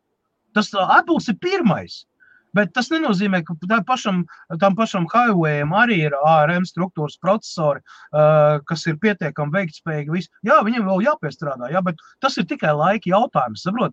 Tas tāpat kā ar elektromobīļiem. 2010. gadā, 11. kad parādījās Teslas, visi ņirdza, visi teica, kas tur būs, paskaties, kur tagad Tesla ir. Neskatoties uz visām ambīcijām, neskatoties uz skandāliem un tā tālāk. Te ir tas pats variants. Vienkārši sāk attīstīties un aizies uz priekšu. Un starp citu, Lielbritānija arī tikai ieguvēja no šīs ARM struktūras. Ja kas? Saproti? Tāpēc kā ražo šeit. ARM tak jau pa sev, taču Lielbritānijas ir viens no stūrakmeņiem. Viņam tak ir patents, ja nemaldos. Un vēl vispārējais. Viņš ir tā ARM ting. Ražo arī, jā. Pagaidi. Davai nemaisies. Es saprotu, ka tu esi ziņkārīgi, ka tev patīk visur piedalīties, bet davai tikai pieņemšanas. Jā, viņai pagrib vēl tehnoloģijas un datori. Ļoti forši. Kas par paskaties? Šāds. Pēc tam es vienu citu jautājumu uzdevu. Litokola lādētājs rekomēņi stāv apakšā šitie visu rindu Litokola. Viņi nav nekāda vaina, tas ir lētais gals, viņi tur maksā kaut $12, 15. Ir ok. Priekš 2i ir ok, taču viņam ir arī daudz mīnus. Pirmkārt, viņam ir ļoti slikti uztaisīta ventilācija. Viņam nav ventilators iekšā, viņam iziet no ierindas iekšā izlādējumie rezistori ar laiku viņi pārkarsējās. Es teiktu tā, ka Opus BTC 3100 šī te ir daudz labāk, viņam ir ventilators un viņam ir arī daudz precīzāk mērījumi, bet viņš ir vismaz 2 reizes dārgāks. Tas tā kā tev atziņai, es ar viņiem strādāju vairākus gadus jau. Kā pareizāk lādēt mobilo telefonu, lai bateriju ilgāk kāpot, un Redmi Note Pro 8 akumulators kapacitā 4500. Tieši tāpatās kā jebkur cita 2080. Tas ir zelta standarts. Neizlādēt bateriju zemāk par 20% un censties neuzlādēt vairāk par 80-85%, un tas akumulators to 4 gadus toči kalpos. Vai ievērot, ja 2 pārsvarā, ja 2 gadus tu lādēs savu pagaidām stāvu vēl nestri. Saprot, too late to say apologize, ja pa vēl teikt atvainošanos, ja. Ja tu 2 gadus esi viņu beidzinājis nost, tad, pabeidz viņu līdz galam, izmet to telefonu ārā, ladot utilizāciju un nopērc jaunu un sāc jaunu dzīvi. Tā būs vienkāršāk. Šī gadījumā tas ir kā zaķim stopsignāls, tu vairs neko neizdarīs. Ja tu 2 gadus esi tā darījis, tad, akumulators ir jau iegūst savu, kā saka, apveidu, ja, ļauj viņam nobeigties dabīgā nāvē, tik cik viņam ir paredzēts. Vai arī nomaini bateriju? 2 gadus vecam telefonam mainīt bateriju, lai strādātu. Skatoties kāds telefons. Labi, visi kārtībā. Skatoties kāds telefons. Nav viņam skatoties kāds nav viņam iPhones, labi, davai. Ejam tālāk. Uģim nav, jā? Ok, labi. Uģim māja ir. Jānis Parāds. Sveiki, vīri! Varbūt ir kādi ieteikumi saistībā ar parasto auto akumulatoriem? Auto akumulatori īstenībā viņiem ir uztaisīts jau maksimums, kas ir iespējams, ja, jo no skābes akumulatoriem izcelt vairāk enerģijas vai kaut ko vēl upgradeot. Ne tīri teorētiski, ne arī fiziski nav iespējams, jo tas ir saistīts ar vienkārši pašu skābes īpašībām, svinu, kalciju un vēl visāds kādas tik vēl neizmanto, ja, tehnoloģijas, ja, bet principā ir sasniegt griež tieši tāpatās, kā ar iedzētas dzinējiem. Lietderības koeficients viņam lielākais, kas ir, tas ir 54% nemaldos, un tas pats bija laboratorijas apstākļos, ja. Augstāk viņa lietderības koeficientu nevar vienkārši dabūt no iedzētas dzinēja. Un ir sasniegt griezt, ja, tu nevar dabūt ne 80, ne 90% lietderības koeficientu, tieši tāpatās kā uz svina skābes akumulatoriem. Un viņu kalpošanas laiks ir limitēts ar uzlādes cikliem, kas ir vidēji 350 līdz 450 cikliem. Jebkuru sliktākās kvalitātes litija baterija spējīgi ir 600 ciklus un vairāk paņemt. Tā, pieņemsim, šādas te baterijas, viņas iet līdz 6000 cikliem. Saprot, ka tā ir diena pret nakti. Okay. Pieņemsim metāla hidrīda, tā soja ne metāla hidrīda, bet litija dzels nanofosfātu baterijas, viņas vispār, ja liek iekšā automašīnas akumulatoros, iekšā izmantot kā dziļās izlādes akumulators, viņi iet vidēji kaut kur 15-18 gadi. Okay. Salīdzinājumiem 5 gadiem pret svina akumulatori, dienu pret nakti. Tur nav variantu vienkārši. Jā. Plugin, tas ir tāds pats hibrīds. Ir tieši tas pats, kas hibrīds. Viņam nekas nav savādāk. Atšķirība ir tikai tā, ka viņam ir lielāks ietilpības baterija un ir rozete, kur piesprausties un ielādēties iekšā. Super. Ja mēs skatāmies Toyota plugin, tad ir parastam hibrīdam ir 1,1 kW baterija, plugin hybridam ir 6,5 kW baterija. Un līdz ar to tu var nobraukt kaut kādas 25 jūdzes 2-3 jūdžu vietā, tīri teorētiski, ja? Bet viņš ir tāds pats hibrīds, viņam nekas nav savādāks. Kaspar, tagad pirms nākošā jautājuma, kuras brīdi uzcēl augšā, mums jāpaņem atcenes, mums jāuzliek brilles, jo savādāk uzliekam brilles, tu redzēsi reiz, kāds būs šitas te, uzliekam brilles, liesim, skatieties, kā mainās, ir pierāda, labvakar, un tagad mēs runāsim. Jā.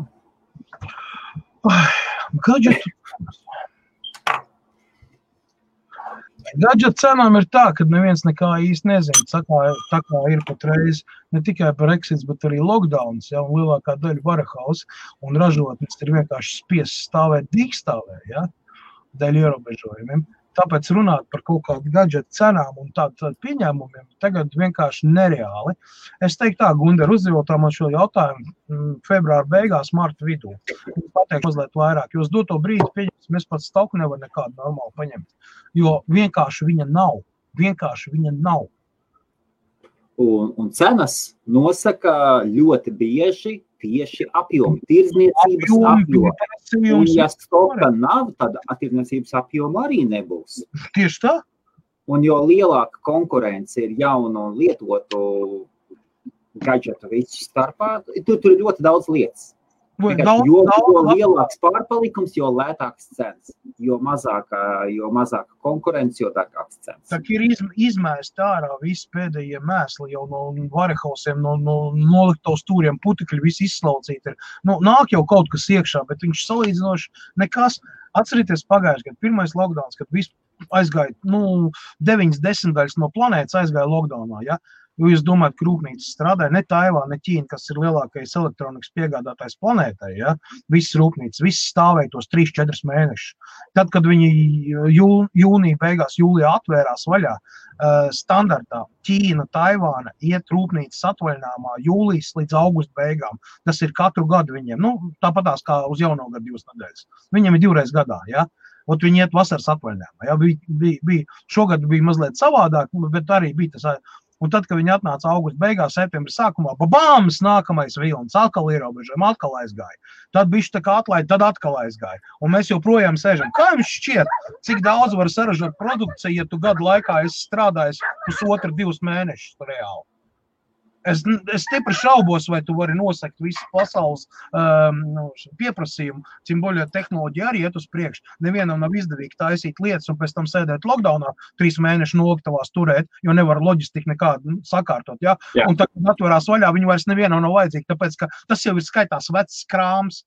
Saprot, mēs runājam par dažādām lietām. Pasaules ekonomika ir tā sapurināta pagājušā gada laikā, ka tad neviens tev neņemsies pat visi austrumu gudrie kopā sēst, neviens nemācēs pateikt, kā būs. Visi gaida, visi kaut kas notiek, visi cenšas kaut kā konsolidēt, visu kaut ko darīt tam līdzīgi. Ja šitā turpināsies vēl kaut kādu pusgadu, es vispār, man nav pat ne mazākās nojausmas, kas vispār varētu notikt. Izdzīvos, protams, stiprākais un atjautīgākais. Tas, protams. Tas ir atkarīgs ļoti daudziem faktoriem. Tāpēc es neņemšos te jaukties kaut kādā politikā iekšā un kaut ko ņemties. Tā no man darīšana, un es arī īsti negribu nemaz ar to nodarboties. Tā kaut kā. Bang, paskaties. Brīžam ļoti karsts, tas ir normāli, jā, tu nopērc to saucamo plāno, kas ir ķipā aļā Apple tipa, jā, plāniņš tur tā tālāk. Loģiski viņam ir dzēsēšanas sistēma, viņam apakšējā daļa korpusa tā ir dzēsēšanas sistēma. Loģiski, ka viņi būs karsti. Viņa, tas dispose, tas laukums, kur viņš izkliedē to tur, jā, viņš ir silts. Cik viņš ir silts normāli vai nav normāli, tu jau ražotājs tomēr ir kaut ko paredzējis, viņam ir kaut kādi parametri, jā, gluži jau tāpat no zila gaisa neražo elektroniku, un Huawei nemaz nav tā mazākā kompānija, jā, vai tur kaut kāds, nezinu, tur no-names vai vēl kaut kas, jā, viņi tomēr, ir vērā ņemuma korporācija, megakorporācija, teiksim tā, jā. Kur korporācija ir krūtākā? Tesla vai Apple? Neņemos spriest. Tas ir tas tā, es gribēju tā mazliet tā. Nē, pagaidi, zini, tad ir jautājums tāds, vai ne, tad tikpat labi var ar vaga dročeriem runāt, kas ir labāks, Volkswagens vai Audi. Apmēram ar tādu pašu nozīmi. Tas nekas kā ap divu komplektējās praktiski ar vienu un tiem pašiem dzinējiem, brīžam vienā un to pašām kārom. Jā, salonu apdar citur, bleķi savādāk izlocīt, jā, bet viņiem platformas līdzīgas, jā, un tur vēl. Mēs varam strīdēties, jā, tas ir atsevišķs novirziens. Un, starp citu, Teslu savā laikā, kad Teslai gāja ļoti grūti, tas oficiāls, starp citu, Ilons Masks pat tvītā uzrakstīja, viņš piedāvāja kompāniju Apple, lai Apples nopirktu. Uz ko atbildēja Apple šitais šefs atbildēja, ka mēs neizskatām tādu varbūtību, ka mēs iesim auto biznesā. Tas bija pirms viņš pirms parādījās ritīgs hypes, jā, un es domāju, ka tagad viņš kož elkoņos, jo tajā brīdī viņš uzskatīja, ka nav, bet tagad viņi paši izstrādā automobīlu, un visu viņam ir, kā lai pasaka, ir jāiegulda lielu. Ja viņš būtu nopircis Tesla tajā brīdī, pagaidi, Apples viennozīmīgi viņš jau iegūt jau diezgan gatavu produktu, kur varētu pilnveidot visu. Ir starpība sākt no nulles vai sākt jau no kaut kādu posmu, kas jau ir jau. Es saprotu, nerunāsim atkal finanses lietām, jā, bet tāds variants pastāvēja un tāds piedāvājums tika izteikts. Tur mūsu Steve's Jobs vēl nelaicis, jā, pie tā viss piestrādāja, un viņš vienkārši nepamanīja. Tagadēja tāda informācija klīst, jā, ka tagad piedāvāt Apple'am Teslu, Apple's viennozīmīgi viņu nopirkt. Ja būtu tāds piedāvājums. Bet tas ir atkal tālu kaut kur tur runā, tur Silikona ielējā. Es domāju, jā. Muļķības. Apple's komercializējās. Apple no pirmās dienas viņa pelna uz visu naudu. Tu domā, ka viņi nenopelnīšu tā naudu? Liecies, nē, Tesla ar naudas pelnīšanu, tur ir tā, tur ir daļēji. Tur ir viss kārtībā ar naudas pelnīšanu. Ok, tev tur viss ir kārtībā. Viņi sāka no nulles un stipri vēlāk pa 11 gadiem nekā Apples, jā.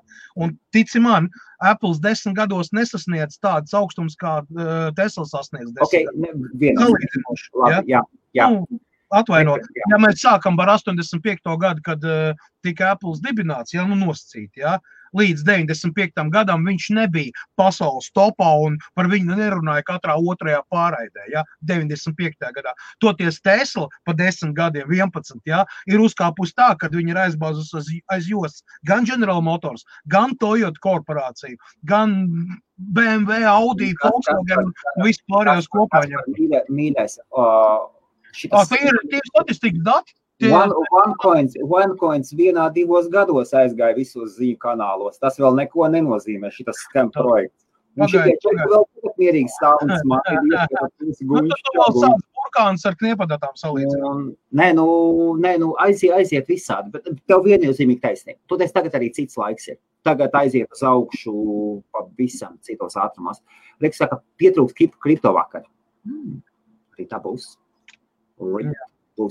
Kaspar, šāds jautājums. Sony vai LG baterijas?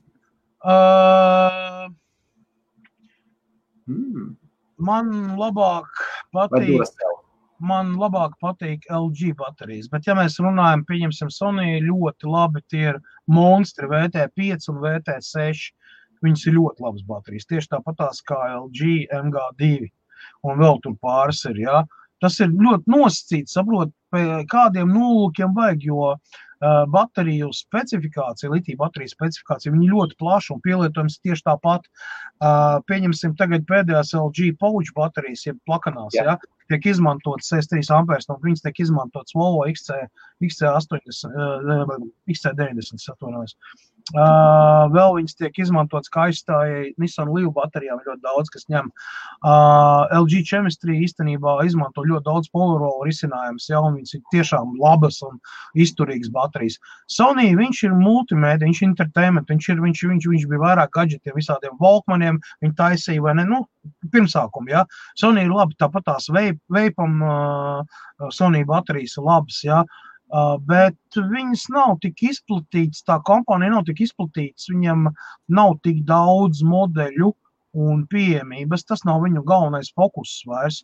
Sony ir aizbraucis tagad autodizainā, izstrādājums šitos te autopilotu un kameru šajā te biznesā, kas ir saistīts ar autobūvi, jo tas koncepts viņa, Sony Vision, viņi saucās. Jā, tur ir iebūvēts iekšā tādas Sony kameras, kas tur tos radars un autopilotu un visu tam palīdzību, bet tur reālā laikā. Tur ir īstenībā, tur ir ļoti laba tehnoloģija. Sony nav tā pēdējā kompānija. Pie tev ņemot vērā, ka Sony, pieņemsim, ar video, pieņemsim, ar aparatūru, fotoaparatūras, viņi ir diezgan viņam tam, kristāliem lēcām vai tiem pikseļiem, visiem, tur viss ir kārtībā. Viņa neiet uz gruntu, viņa vienkārši ar telefoniem mazliet noložojuši, jo tas nav viņa primārais. Viņiem ir daudz citu risinājums. Nekādu komentāru. Kas, nokritīsies bitcoins uz 20,000 eiro un atkal būs pieejams videokartes. Tas ir viss. Vienkārši atbildi, Paraus līdz altcoins visus un... Jā. Iesāksies masu paniku un aizies. Vai ir labs Hosmo? Viennozīmīgi nē. Intels atoms. Automātiski viņi novirz uz tabletu veida plaukstu, vai kā viņš saucās, plaukstdators, ja? Lauri, vajadzēja iesākt ar Intel atomu. Jā, tas ar to iesākt. Momentāli nosaka. Tur ir pilnīgi vienalga. Tev pēc 80 inču OLED monitoru. Tas ir tāpatās, kā aiziet uz randiņu ar gumijas sievieti, apmēram, Lauri. Lai tu saprast, kas ir Intel atomu. Un nevis vienkārši, bet kurā ir caurums. Jau caurums, kur kurās nost ar visu laiku vajag piepumpēt. Jā, ļoti pat gribi un pumpa. Neko. Arī tad tu nevar. Man šitā Kaspar nesen bija ar bumbu. Bērns atnes bumbu, es skatos lielo bumbu. Jā, tas vajag maziņu palikusi. Viņi tādi visi tādas plakanas, domāju, kā viņi izlaida? Izlaida, labi. Skatos televizoru, nolēma atpūsties, gads tie garā ar šatiem, ar visu, nomēr pumpēšu. Pumpē, kā nav, kaut kas nav kārtībā. Tā es ņēmos, kad pusstundu, tu skaties filmu, atpūties, bišķi tad aiziet pēc pumpi, parasti atrod, kur ir pumps. Mauc, tā bumba liela. Un tas kaut jā, šitā caurums iegriezt, vai kaķis, vai kas, es sīkļoši. Helmut zina, ka mums vajag uztaisīt PFA, vajag uztaisīt nevis aptoju, bet tu ielikt iekšā tādu sadaļu, kad IBF spārnoti izteicieni, kas aiziet tautā. Ja? Nu, šis, teiksim, Intelā komijas sieviete, un kur ir uģis raksta ar kuvoldu daudzīt zirņu pāksnes. Audzēkņi, lai gatavojās jaunam izteicienam no manis. Saprot, mēs te aksiomus bārstam. Ir precīzi. Ķīnas veikalos lādējumās baterijām, kurām ir mini USB ieizlē. Nu, jā, ir. Man ir laikam gadžetā kaut kādā iekšā viņas. Jā. Viņam stāv iekšā 40-56 mikrosiem, kas ir izsens laba zinām, kā viena no miniatūrākām iekārtām, kas lādē. Man viņas, starp citu, šeit ir augšā. Veselu čupti kaut kādas 400, cik man te ir, jā, un viņš ir šitās mikrosiemas. Tur ir mikro USB ieeja, tā mikrosoma, 2 maz kondensatori, tur kaut kāds pūlīt, ja? Visu viņi dara pat viņu līdz 1 ampēram lādē. Ideāli lēts risinājums, tā platīte maksāja nemaldos kaut kādi, es ņēmu $35 gabalā. Ģeniāli vienkārši, vienā galā mikro USB, otrā galā plus mīnus izēja uz bateriju, visi lādē. Viss kā vajag. Jā, C40-56 mikrosiem, elementāri. Nezinu, Pulpoli, godvārds nezinu. Kas tas tāds? Gata X16, ak, Dievs mīļais, kas tas tāds ir? Nezinu. Tas tikko ieslēdz. Uz austiņām. Jā. Paldies. Tā beidzot tev dzirdēt. Kāpēc tu tik dobi? Kas tev tur ir? Vati aizbāsta vai kas tev caurveišu staigā? Izrādās Apple šitās te mikrofons, jā? Pārslēdzu. Nē, no Logitech webkameras mikrofonu tāpēc tas zin, tev vatni iekļekt. Nē, tur tepat blakus mineri vēl. Man mineri nevar dzirdēt. Šitādā gabalā. Asiks aiz sienas vālē. Es apsildu. Asiks vai Eisiku ferma? Asiks, nē, priekšā ir priekšā ir viens agronoms, viens vienīgais. Man ir jautājums visiem skatītājiem. Kurš uzmanēs skaitli, cik Kasparam griežās Eisiki? Cik? Miniet skaitli, tikmēr paskatīsimies, kas tur ir. Paldies, Modri, ka pateici. Jā. Andris Tomičs saka, manuprāt, ir divkosīgi pļāpat par auto labo ietekmi uz dabu. Ok, jā, labi. Trāpīja desniekā, jā? Tas ir, jā. Jā, brīdī nebija, labi, ok. Helmut, tev ir Teslas akcijas. Nav, es uzskatu, ka Tesla ir mega kolosāla kompānija, super vajadzīga, un cilvēce ir burtiski svētīta un laimīga, kā cilvēki māk uztaisīt tehnoloģiskus burbuļus, lai tiktu pie tehnoloģijas. Bet viņš vairs gadījumā ir un kāds vēl burbulis. Un pārvērtēts ir uzpumpēts. Mums ir tandēms, Helmut, visiem skatījiem, mums ir tandēms, mēs vienmēr Apple, Intel un elektroauto Tesla salīdzinot ar vispārējo. Viss kārtībā, normāli, veselīgi. Man nekāds... Es neesmu tāds Apple fans, un Kaspars pēdējā laikā arī vairs nav tāds Teslas fans. Man ir nelabas aizdomas. Viss ir? Nu, nesen Toyota. Toyota ir vienkārši stāv netīrs, negribēju netīri man bija. Un vēl man būs Kettle māja, arī es ar Kettle veids pārunas patreiz. Jā. Man ir, starp citu, runājot par to, kas ir Host Marijā vai kompānijai, mēs varam palaist nākošo reklāmu, un ja esat uzņēmējdarbībā un strādājat internetā, tad internetā pats vērtīgākais, kas jūsu kompānijai var būt tieši internetā, ir domēns, ir domēna adrese. Un ja jums domēns ir 2 vārdu savienojums, 3 vārdu savienojums, jūs riskējat, ka ļoti daudz e-pasta pazudīs, riskējat, ka cilvēks neatcerēsies, kur rakstīt, un arī izskatās diezgan čābīgi. Pats labākais, kas var būt, ir 2 burtu domēni, un par to mēs runājam Host Marijas tiešraidēs ar bijušo GoDaddy viceprezidentu Adamu Dicker, kurš savus, starp citu, visus domēnus, divburtu domēnus novērtē kā 200,000 plus. Viņam ir Kanādas domēni.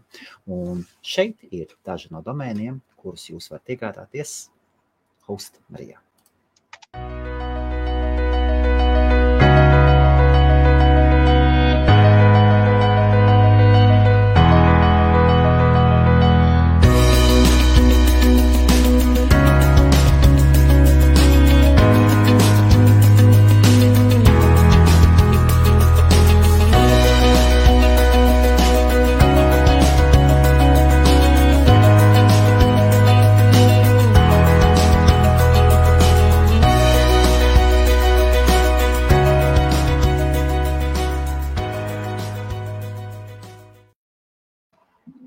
Zini, ko Kasparis padomāju? Palaišam vēl vienu reklāmu. Kurš atcerās Viktoru reklāmu? Pirms reklāmu es iemetu iekšā kopējā čatā, es iemetu iekšā YouTube kanālu tieši akademiku, vakardienas rulīt. Iesaku visiem vienkārši paskatīties un paklausīties cilvēku, kurš nodarbojās ar augstas klases aparātiem. Jā. Range Rovers nav kaut kāds tur. Tikmēr turpinām minēt, cik ir Kasparam eisiki, un tiešām pamēģinām uzmanēt, cik ir Kasparam eisiki, un tikmēr palaidīsim. Es pamanīju, ka mums ir veca Viktora reklāma, un tiešām cashbacks, tas ir viens no veidiem, kā ekonomēt tērējot. Mēs visi tērējam naudu, un cik forši mums kaut kas nāk vienmēr atpakaļ. Vai jūs vēlaties saņemt naudu atpakaļ par jūsu ikdienišķiem pirkumiem? Vai nu jūs pērkat pārtiku, vai uzpildat jūsu mašīnu, vai nu jūs pasūtāt viesnīcu, dodoties ceļojumā, tad jums ir iespēja ar Cashback World veikt iepirkums līdz pat 130,000 dažādu kompāniju un mājaslapu vietnēs līdz pat 50 dažādās pasaules valstīs. Un izmantojot šo sistēmu, jūs iegūsiet līdz pat 5% naudu atpakaļ jūsu bankas kontos. Vairāk informācija www.cash-back.ie. Paldies!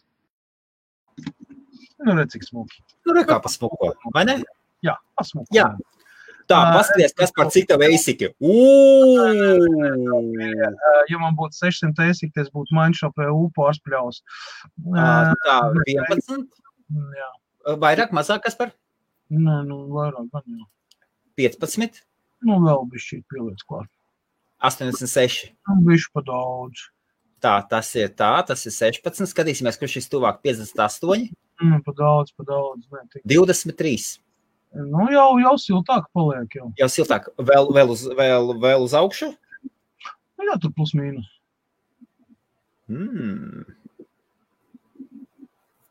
Jā. Tātad... Turpinās, jā. Cik ir? Nē, pa daudz. Aha. KHM. KK, es nezinu, kam piedara KK, bet šie ir viss, klies. Miniet, turpināt tālāk. Burti, kas atkārtojas, ir mega vērtīgi. Viņiem pavisam cita vērtība ir. Burtiski, tas ir uzreiz vairākas reizes pienāk vērtību klāt. Un HM piedara Hanzas maiznīcai. Un ja Hanzas maiznīcai nebūtu, tad vācu lielais brands HM arī to paņemtu. Tā, skatāmies tādu, pēc cik mēs bijām apstājuši. Mums ir uzvarētājs. Pirmais bija Nauris, kurš uzrakstīja. 28 eisiki. Jā. Trakais. Paskaties, kādu foršu minējumu. Kas mums jau? Tur jau blakām, es jau kā pateicu, pat vien ir, tāpēc jau sāk pēc kāds bija. Jā, kaut kā tā, jā. Jā. Nē, pa daudz. Jā, bet... Nav daudz. Pie tam vecākais no asikiem īstenībā jau rulē jau 3. gadu. Jā. 3. gads aizgāja, jā. Z9 mini. Kurš tad tev savāņģoja uz Z9 mini? Tu. Es piekrītu. No eisik mainieriem visforšākie. Jā, viņi klusi, viņi tev nekacina ausi un tur visi kārtībā. Jā. Miljonus nevar nopelnīt, bet ir patīkams. Un bagātākais pasaulē, jā. Jā, viņš bija, viņu nometa nos, viņš uz īsu brīdi bija, bet tad nomet nos, tur viņi cīnās ar Amazonu kopā, ar šito te Bezos, jā. Un šitais te Pēdējie jaunumi no kosmosa tehnoloģijām. Protams, SpaceX pats pa sevi, ir jau lidojumi jau notiek un tu gatavojās vēl, bet Blue Origin ir palaidis beidzot prototipu, kurā pat manikans jau sēd iekšā tur vietas 6 cilvēkiem, un viņš pacēlās līdz 107 kilometriem augstumā un veiksmīgi nolaidās, tā kā varam uzskatīt, kad SpaceXam palēnām parādās, līdzvērtīgs, vēl jau gan viņam bišķīt ir ceļš ejams, bet jau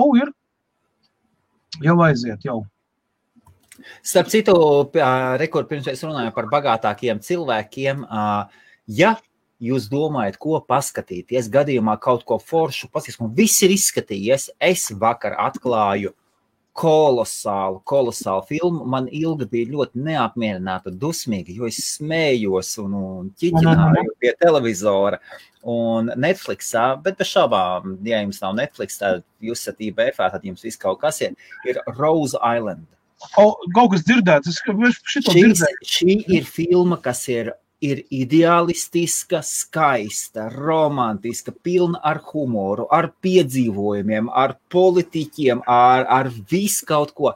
Un vēl labākais, ka taisīta uz patiesību, uz īstu stāstu par vienu ideālistu, kurš paņēma un atvērtajos ūdeņos uztaisīja salu, platformu, kas tā pa salu, kas tagad neko nestāstīšu, noņemšu nost, un kas tur aizgāja. Un šī ir daļa no Eiropas vēstures. Saucās Rose Island, Rose Island. Skatieties savos iemīļotajos pirātu kanālos. Ko mēs tos mēs nolikt nevaram. Vienalga kurs, vai arī Netflixā. Es skatos Netflixā, un es sen nebiju redzējis tik skaistu, labu, izglītojoša, laba, patīkama, labu nesoša, un tur ir viss. Tur ir ļoti skaisti. Un pie tam tur Boloņa rāda, man ļoti patīk. Boloņa, Itālijā skaisti pilsētas. Iziet cauri kaut kādu jautājumu, reiz skrēja cauri tā. Jā, tas ir labs. Te mums bija tie minējumi, ar šo mums iesākās, kas mums ir, nevis ir. Kāda ir motivācija atrast? Labs jautājums. Ļoti. Kāda ir motivācija atrast personīgi cilvēkam savu sirdslietu, ar ko jāsāk, lai atrast savu? Varu balstīties tikai un vienīgi no savas pieredzes. Es nekādā gadījumā nevaru nekam ieteikt vai norādīt vai teikt, dari to un tas būs tavs nekādā gadījumā. Šis ir tas moments un šis apstākļus, kas ir katram cilvēkam ļoti individuāls. Tas, ja tu redzi, ka kaimiņš ir sācis ar kaut ko nodarboties, un tu domā, ka tu arī to varēsi, tas nebūtu ne tuvu nav tam, pat ja tev ir liela nauda. Nekas nav labāks šajā dzīvē par to, ka atrasties pareizā vietā, pareizā laikā un darīt to, kas tev sirdī ir tīkams. Mēs ļoti daudzi strādājam darbvietās. Teica Hitlers un nosūtīja nākošo rotu uz Ukrainas ciematu. Nē. Davai izklausīt galam pomi, Tas ir no tiem stāstiem. Gaļa teica Aldu Bāberli. Vai ne? Nē. Šī gadījumā es saku, nekas nav labāks par to, kā atrast to, kas ir tīkams tavai sirdī un ar ko tev patīk nodarboties. Kāda ir plusi un kāda ir mīnus šeit lietai, no mana personīgā viedokļa.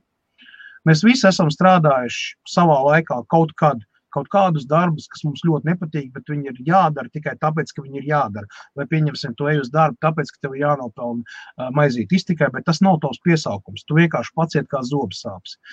Šādās te darbvietās strādājot ilgstoši gadiem, cilvēkam veidojas iekšējo neirozi, viņš nedzīvo saskaņā sev, viņš ir nervos, viņš pārnes visas tās problēmas, kas ir tā nepatīk, viss lēnā garā, neapzināti pārnes to gan uz ģimeni, gan uz paziņām, vēl kaut ko, un nekas labs tur no tā nesanāks.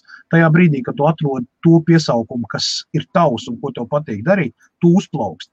tu esi pozitīvs, tev tev patīk pamosties, tev patīk dzīvot, un tu gaidi ar nepacietību katru jaunu dienu, lai tu varētu mesties tajā visā iekšā. Tā vismaz ir man.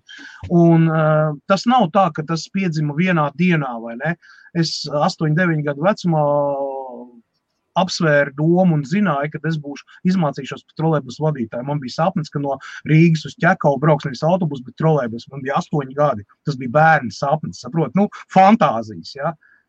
Un, 18-19 gados, ja, es pabeidzu 10. arodskolu un es kļuvu par trolejbusu vadītājs. 2,5 gadus nostrādāju. Es izbaudīju to mirkli, tas bija mans bērnības sapnis. Zin, kā tur bērniem, viens tur pa kosmonautu, viens tur pa pažarnieku, standarta variants, vai ne? Bet es viņu sasniedzu. Un tad es sapratu, ja, kad es varu iet tālāk. Es nesaku, ka man tas nepatīk. Tas bija interesanti, kāpēc es esmu elektroauto, es saslims. Es saslimu 8 gadu vecumā ar viņu. Un uzskatiet to pa pamatu punktu. Kāpēc nerealizēt kaut kādas bērnības fantāzijas sapņu, saprāt robežās, vai būsim realisti, ja? Bet mēs bieži vien paejam garām iespējai, kas varētu izmainīt mūsu dzīves labo pusi un atrast piesaukumu. Katram viņš ir savs. Te ir vienkārši nereāli prasīt kaimiņiem vai es nezinu, prasīt kaut kādu padomu. Pašam sevī jāatrod tas, ko tev patīk darīt. Ar kādu domu tu gribētu pamosties no rīta, kas tev uzlabotu garastāvokli un likt domāt gaišas domas. Tas ir, man liekas, ar to vajadzētu sākt. Tur ir miljons iespēju. Es nesaku, ka tas ir iespējams realizēt, reiz daudziem tas ir problemātiski, dažādi citi apstākļi, blakus efekti, blakus parādības, vēl vispārējais. Bet, ja jūs tiešām varat atrast to, kas ir jums sirdī tūs un ko jūs gribat darīt, tad metieties tajā iekšā. Viennozīmīgi jūs sasniegsiet kaut ko, un viennozīmīgi jūs kaut ko izdarīsiet. Un tas nāks par labu tikai jums pašiem. Nevienam citam, ne tavam kaimiņam, ne draugam, nekam neinteresē īstenībā. Kā tu nodzīvo savu dzīvi? Pavisam Marci, meklē. Tieši tā, meklē. No manas pieredzes uz ko tu gūsti? Meklē. Nav obligāti teikts, ka tava vai jūsu sirdslieta būs darbs. Neviens to neapgalvo. Tāpēc es saku, jā. Neviens to neapgalvo. Varbūt vienam tas ir šahs, varbūt citam tiešām tas ir viņa darbs. Darbaholisms ir, varbūt kādam kaut kam cits, kāda fotografija vai citam sievietes, vīrieši. Viss kaut kas var būt. Meklē sevi. Un attaisot vienas durvis, atklājot sevī kaut ko jaunu, iepriekšējā pasaules sabruks un iepriekšējie ideāli daļai sabruks, saļodzīsies un to meši nodeg un tu ej uz priekšu. Un tas ir tas skaistums, tāpēc nevajag apstāties. Man šodien, pieņemsim, es arī šodien 7 no rīta cēlos, braucu uz Birmingham. Pa ceļam, kam es ieliku Facebookā ziņu, ka es šodien dodos uz Birmingham. Ja kāds grib ar hibrīdu problēmām satikt man, lai nebūtu pie manis uz garāžu jābrauc. Jā. Tad es braucu pie viena cilvēka, kurš vienkārši no piekdienas gaidīja, bija salaiduši grīstē un viņam bija jādod klienta mašīnu. Viņš tur solīja atbraukt ar policiju un tiesā iesūdzēt, jo viņi tur 3 dienas netiek galā. Ja? Viņš man palūdza, viņš apmaksāja benzīnu, man darblaiki, ja? Kurš tam cik no maz 35 mārciņas stundā, ja? Pareiķi Birmingham 2 stundas uz vienu galu, darbs tur uz vietas 2 stundas atpakaļ, ja? Plus degvielu. Un rezultātā es šodien atgriezu dzīvē 3 mašīnas Birminghamā. 3 vienas vietā. Un to dod tas, ka tu dari savu darbu, un tas patīk, tu visu laiku nāk klāt. Tu negaidi, tu nevienam nejautā. Jā, un starp to, ko Mārcis runā, ir viena lieta tīri no darba psiholoģijas. Ir psiholoģijas dažādi paveidi, un viena lieta ir darba psiholoģija, kas nosaka, ka cilvēkam pēc dažādiem pētījumiem ir kaut kāds noteiktais minimums standarts, kāda 5 gadi. Tad, kad cilvēks ir tik ilgi darījis savu darbu, ka viņš ir kļuvis par ekspertu, tajā to, ko viņš dara. Un tad, kad tu savu darbu spēji izdarīt ļoti, ļoti labi, un citi tavā kompānijā vai tavā apkārtnē tevi uzskata par speciālistu tas, ko tu dari, tad šis stāvoklis tev jau sāks nest gandarījumu. Un šis ir, citreiz cilvēki pieiet tā no tās puses, ka man ir jāatrod tas, kas man patīk, Un tad es tur iešu iekšā. Ļoti bieži šis gandarījums sāk veidoties arvien lielāks, tad, kad tu izveidojies par speciālistu, tad, kas pārzina pilnībā savu jomu, tu sāc zināt gan nākotni, gan pagātni tam, ko tu daries, un tu sāc atrast tajā estētisko baudu, un daudz dažādas tādas lietas, un bez šaubām naudas atdevēji arī ir obligāti jābūt, jo diemžēl, ja nebūs nauda, nebūs laimīgs ne tu, ne tavi bērni, neviens. Tas novedīs pie nevajadzīgas nervozēšanas, nervu sāsinājumu, tas attiecās uzreiz uz taviem. To var atstāt kā hobiju. Tad to var atstāt kā hobiju, ja tas ir vajadzīgs. Jā. Nu, man jebkurā gadījumā, man ir sanāca tā, ka viņš ir gan hobijs, gan bizness, gan mana sirdslieta, ja? Man ir izdevies atrast, apvienot to visu kopā, es nezinu kā, bet tas viss ir tā kā salikts kopā, tā kā zobratiņi, saprot, tev tie Kaspar, tie zobratiņi arī ir gājuši šitā. Bet ir izkristalizējies, ja? Bet tas viss aizņem laiku, un neviens nav kļūst par miljonāru vienā dienā, ja? Tas ir smags darbs. Nu, ar atsevišķiem izgādēm, kuram ir palaimējies, nezinu, tur vinēt kaut ko vai dabūt mantojumu, tad iziet, bet pa lielam citi cilvēki 10 gadus meklē savu piesaukumu un vēl ir ļoti daudz vēsturiski pasaulē gadījumu, ja, kas ir aprakstīti pat dokumentāls pirmās romāni izlaist un tā tālāk, ja, ka cilvēki, kas iesāk, ja, kas viņam ir kā hobijs iecēt, viņš nespēļņi, tur viss ir vairākas reizes domājis atmest roku un vēl aiziet kaut kur citur, kaut ko citu, un beigās atgriežās un trāpa pareizā momentā, un viss aiziet, un viņš skatās uz dzīvi pozitīvu, no viņa velk vienkārši enerģiju un pozitīvismus. Jūs man jautājat, no kurienes arī enerģija? Es daru to, kas man patīk. Man nav laika, saproties, tērēt smadzenes visādām... Šeit Kaspars 100% koncentrāts tāds. Viņš dara tikai to, kas viņam patīk un tikai to, ko viņš vēlās. Tas ir pats labākais, kas dzīvē var būt dzīvot saskaņā ar sev un radīt enerģijas lauku apkārt un aplipināt pārējos ar to. Jā, Kaspar, tagad tikai es izcelšu komentāru Andris Tomiņš, es redzēju arī iepriekšējo komentāru, pirms tavu, ko es izēju. Šeit nav runa par vīrišķību, šeit ir runa par to, ka mēs neviens neesam ideāls, neviens. Un citreiz, es cenšos, lai IBFs ir pozitīvs, mēs visi mainamies, Mums visiem ir savs skelets kapī. Visiem savas skelets kapī. Un par lodāmuru tas mums iekšējs, tas tāds joks, tas ir atrasts tāds. Kaspars, man atgādina par vīniem. Kaspars man par vīniem atgādina, es atgādinu Kasparam par lodāmuriem, un tā mēs viens otru pieturam. Jā, nezinu, varbūt tas ir veids. Galvenais ir, neviens nav ideāls. Mēs cenšamies. Jā. Teslas burbulis un SpaceX, kas regulāri paspasā. Super, vai ne? Kaspar, bet no otras puses, vai nav forši, ka pasaule ir tik traka? Pasaule ir traka, vai ne? Neloģiska. Pagaidi, trakajiem pieder pasaule. Jā. Tas ir spārnotais teiciens. Un ja cilvēki tādi nebūtu, nebūtu mums nekas. Mums nekas nebūtu. Ne tehnoloģijas, ne attīstības liels, neko, jo tas arī rada to visu to, kā lai pasaka, to dzinamo spēku, saprot. Tiešām tā, trakajam, es uzskatu, Ilons Masks ir traks. Tāpatās kā Steve's Jobs ir traks. Tāpatās kā vēl 10 gaišo galvu ir traki, kas atļāvās iet pretī sistēmai, pārkāpt kaut kādas stereotipus, un kā rezultātā mēs iegūstam tehnoloģijas, kaut kādas lietas, ikdienišas lietas un daudz. Kurš varēja iedomāties teflona pāns un zīd zeķis 30. gados, kad parādījās, kā tik viņas nenosauc, kas tur tikai kādu nesaistīja ar kādām problēmām. Mēs tagad to ikdienā lietojam, bez tām lietām mēs iztikt nevaram. Jā. Teflons 30. gados tik izdarīja. Aigar, es nesaku, ka Tesla slikta. Es uzskatu, ka Tesla ir labākā automašīna, kāda ir. Es uzskatu, ka tas, ko Masks ir izdarījis ar visu savu, tur ir daudz cilvēki norakti tajā procesā. Ir ļoti daudz cilvēku arī pazaudējuši ļoti lielas naudas. Ir ļoti daudz, kas noticis, bet gala rezultāts ir sanācis ļoti, ļoti, ļoti labs. Tas, ka Teslas cenas ir pārvērtēta crazy kosmosā, totāli, To Juris Kudrītis ir izskaidrojis, es domāju. Akciju cenas? Jā, akciju cenas, nevar viena autokompānija jauna maksāt tik, cik visi Eiropas autokoncerni kopā. Nevar, draugi. Ir kaut kāda loģika, tomēr jāizslēdz. Tomēr, tas, ka tas tā ir, lai tā ir. Tā ir investoru pasaule, viņi savā veidā. Lai viņi ņemās, kā viņi ņemās. Es neuzskatu, ka Tesla ir slikta, Tesla ir kolosāla kompānija. Es būtu laimīgs, ja man būtu tiešām. Es būtu laimīgs, ja es varētu piepildīt visas savas investīcijas badu un beigās nopirkt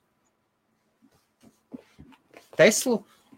Kaut gan es jau drīzāk domēnos salikt un visādos reģistros un visu kaut kur citur, bet īstenībā, saproti, ja tā pavisam godīgi, lietot sirds, Tesla Model 3 es varēju nopirkt to pagājušā gada sākumā. Kāpēc viņi nenopirku? Viņš investē biznesā savā. Ne tikai biznesā, pieņemsim, kāpēc es izvēlos būvēt pats elektroauto, kāpēc es upgradeoju hibrīdus, kāpēc taisu plug-in hibrīdu, kāpēc es taisu vēl neskaitāms cits projekts, kas ir backgroundā, ko jūs neredzat, es ar to nelielos un nestāstu. Nevis tāpēc, ka es negribu, bet es neesmu no tiem cilvēkiem, kas savu dzīvi izliek internetā, ja? Man te māja divus vakars pēc kārtas redzējām.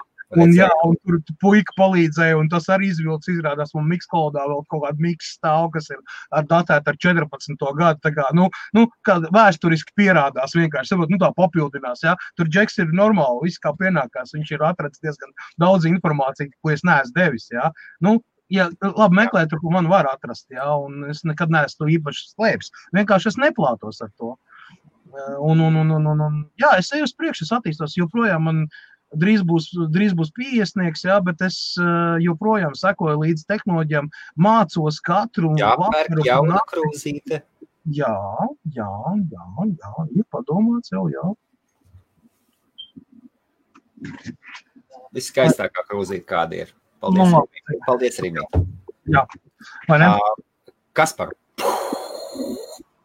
Ar lamuvārdiem mēs tā nepārāk šeit IBF-ā. Nav nekādi kilovati, Z9 mini pieņemsim, tikai 300 vats, tur nav kilovati, jā.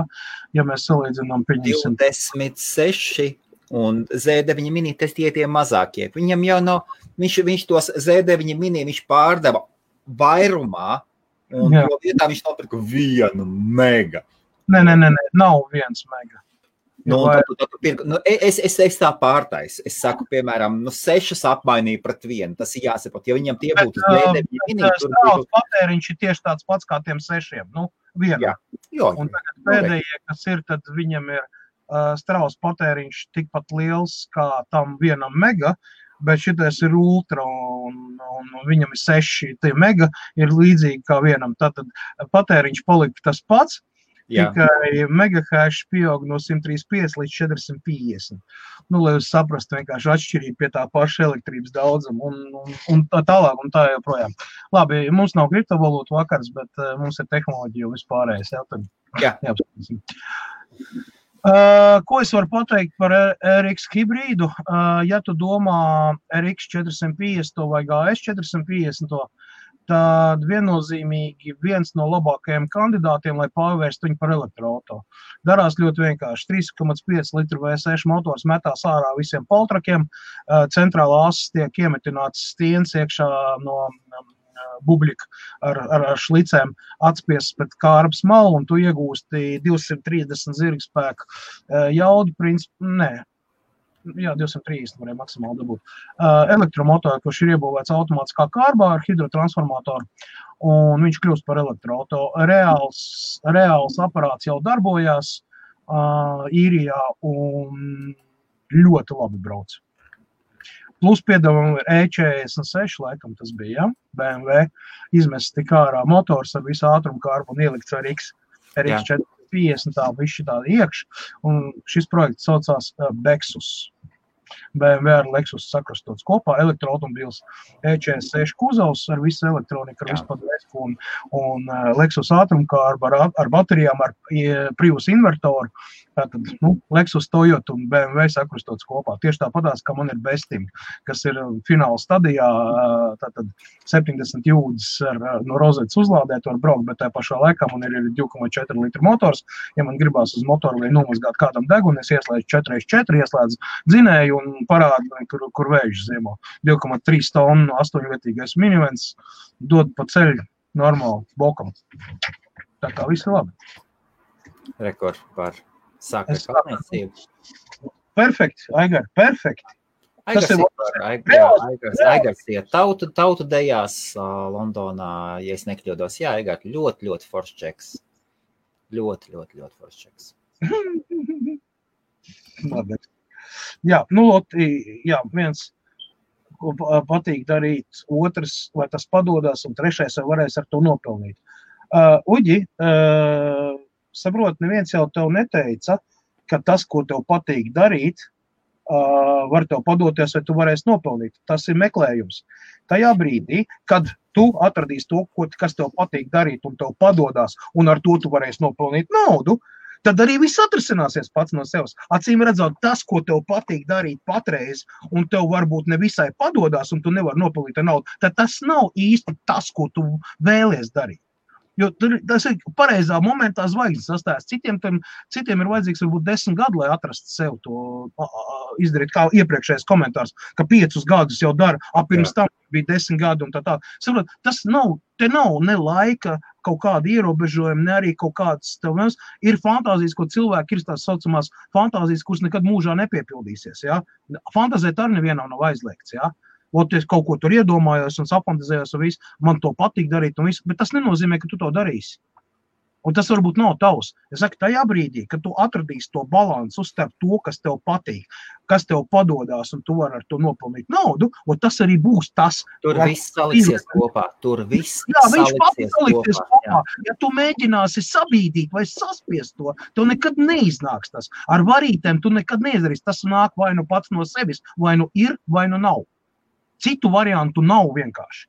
Šeit nepalīdz ne nauda, ne sakari, ne ieteikumi, neko. Tas ir pašam jāizlem. Un tas ir pašam jāsaprot. Te neviens nav padomdevējs šī jautājumā. Nauda un sakari vienmēr palīdz. Nauda ir putekli. Vienmēr. Nauda ir putekli. Labi putekli. Labi putekli. Ejam tālāk. Nav nauda galvenais. Jā. Tiešām latviešiem ir ļoti liela problēma. Tas, ka nauda ir slikta. Nauda nav slikta. Viņa nav ne laba, ne slikta. Tas ir gala rezultāts. Vai jūs nodarbojaties ar kaut ko vajadzīgu un atzīt. Un tas ir... Viņi vienkārši izmaina cilvēku. Nauda izmaina cilvēku. Visu. Liela. Jā. Un naudas trūkums ļoti spēcīgi iznīcina cilvēku. Neatgriezeniski izkļūt cilvēka dvēseli. Nervu sajiet brīstē vienkārši no stresa. Naudas trūkums. Neatgriezeniski, tas ir visiem jāsaprot. Neatgriezeniski izvarot cilvēka dvēseli. Jā, cilvēka dvēseli. Naudas trūkums. Tas nenozīmē, ja to pieņemsim līdz algai palicis pēdējais piecinieks makā, tu esi visu mēnesi dzīvojis ar plašu kāju, ja, kad viss ir iestājies pasaules gals. Nē, iet runa par sistemātisku. Kad ir akūts visu laiku naudas trūkums un tev visu laiku stresa situācijā, tu dzīvo izdzīvošanas režīmā. Ir ok to izdarīt, tu piemēram labi mēnesi, 2, gadās, ja? Bet ja tas notiek vairāku gadu garumā, tāpēc izdarīs ģimenes, tāpēc sāk dzert, tāpēc cilvēki nespēja tikt galā ar elementāru. Vai arī tev jābūt crazy maska domāšana? Neordinārai domāšana. Jā, crazy ieslēdz 7. ātrumu un viss iet putekļi. Labi. Mēs te varam šitādi debats diskutēt. Mēs būsim Latvijas lepnumā. Mēs jau esam Latvijas lepnums. Jā. Paldies, jā. Rekordies saka, šeit bija pirmā daļa, modrs saka, tagad tehnoloģijas attīstās ātrāk par evolūciju, sāc augstskolu un beidz gatava. Tāpēc ir dažādas profesijas, ir dažādi novirzieni, ir juristi, ir mediķi, ir dažādi, ir arhitekti, ir, jā. Ir tas, kur ir tehnoloģijas svarīgas, tev jaunas apgūt visu laiku, un ir tāds, kur pieredze ļoti svarīga. Rīt būs kriptovakars. Jā, rīt būs kriptovakars. Es šodien apstiprināju Mr. Bitcoin. Apbrīnojos iespēju aizslīdēt no temata. Mēs īstenībā neaizslīdam no temata. Mēs esam temats. Mēs esam temats. IBFR viss notiek.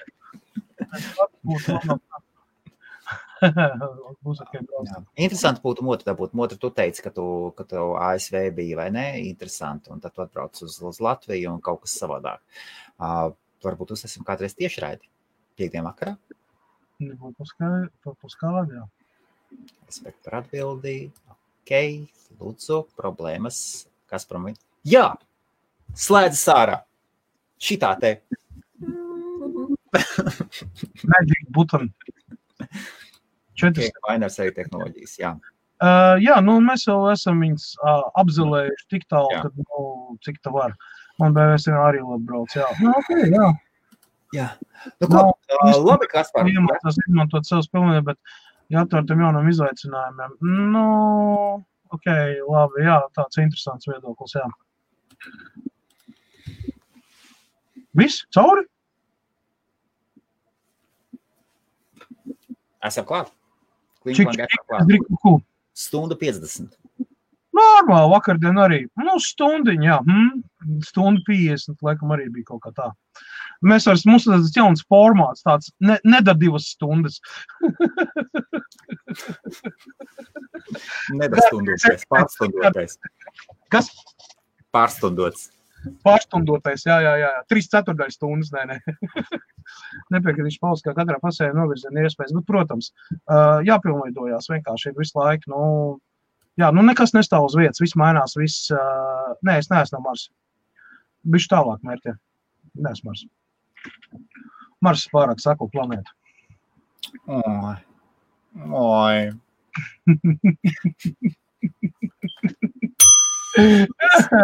Tas tā. Sveiciens marsiešiem un... Jā. Tiekamies rītdien, piekdien, sestdien, svētdien, vēl kaut kad. Īsāk sakot, sekojiet līdzi IBF kanālam YouTube, sekojiet līdzi IBF kanālam Facebookā, rakstiet komentārus, prasiet Helmutam par laiviem, iesakiet interesants cilvēks, kas saistās ar biznesu, ar ko lai varētu popularizēt un laipni aicināt, vienmēr laipni. Jā, un rīt 6:30 pēc Lielbritānijas laika, 8:30 pēc Latvijas laika mums būs Mr. Bitcoins. Varēsiet uzdot savus jautājumus Mr. Bitcoinam, sagatavojiet jautājumus, maksimums 90 minūtes, man pēc tam ir tikšanās. Mēs sapratām, ka 60 minūtes mums nepietiek, mums vajag mazliet vairāk. Arī sapratām. Tur bez variantiem. Tas būs rītā. Trešdien piesakojiet Hausmarijas kanālam, ja jums interesē domēni. Trešdien, cik es saprotu, sanāks mums 9 vakarā pēc Latvijas laika un 7 pēc Lielbritānijas laika. Bijušais GoDaddy viceprezidents Adam Dicker būs, es viņu iepazīstināšu ar vienu no lielākajiem Lielbritānijas domēnu īpašniekiem. Tad sanāks 2 džeki, vienam ir 20,000 domēni, otram ir 15,000 domēnu vārdi. Tie ir mega skaitļi, tie džeki, kas profesionāli dzīvo tikai domēnu pasaulē, un viņi runāsies par domēniem. Ja jums interesē domēnu vārdi, galu galā ir interneta biznesa forums. Saruna bez šaubām notiks angliski. Un vēl mēs, angļu viesis Sams apsolīja atvest vēl vai uzaicināt kādu interesantu potenciālu viesi. Paskatīsimies. Vai ne? Jā. Kur ir? Atcūl snikers, lūcies. Tu kā tāds bērns vai zini, ievolgu snikers. Jā, tieši tā. Tiešām. Jā. Un veiksmi zēni ir vajadzīgi, un meitenes. Veiksmi ir vajadzīgi. Jā, bez veiksmes faktoru izturībā nekas nav iespējams. Jā, mēs varam izdarīt visu, un liekas, mēs esam visu izdarījuši. Neveiksmīgā laikā izdarīt nozīmē gandrīz vai atmest sevi atpakaļ uz kaut kādiem soļiem atkarībā no tā. Ļoti bieži vienkārši ir vajadzīgs, lai veiksme uzsmaida vienkārši, jā. Uzsmaida vienu brīdi, tā veiksmes dieviet, viņa tā, labi, lai viņam tiek. Tu pietiek daudz, es dabūju pakaļ, vai tagad iedosim. Viņa var arī neuzsmaidīt, un ir cilvēki, kuriem visu dzīvi nesmaida. Jā. Tāpēc kaut kā tā. tiešām ļoti skaisti pateikts. Veiks visiem. Jauku vakaru. Misters Duracels no Marsa. Un tās apkārtnes. Es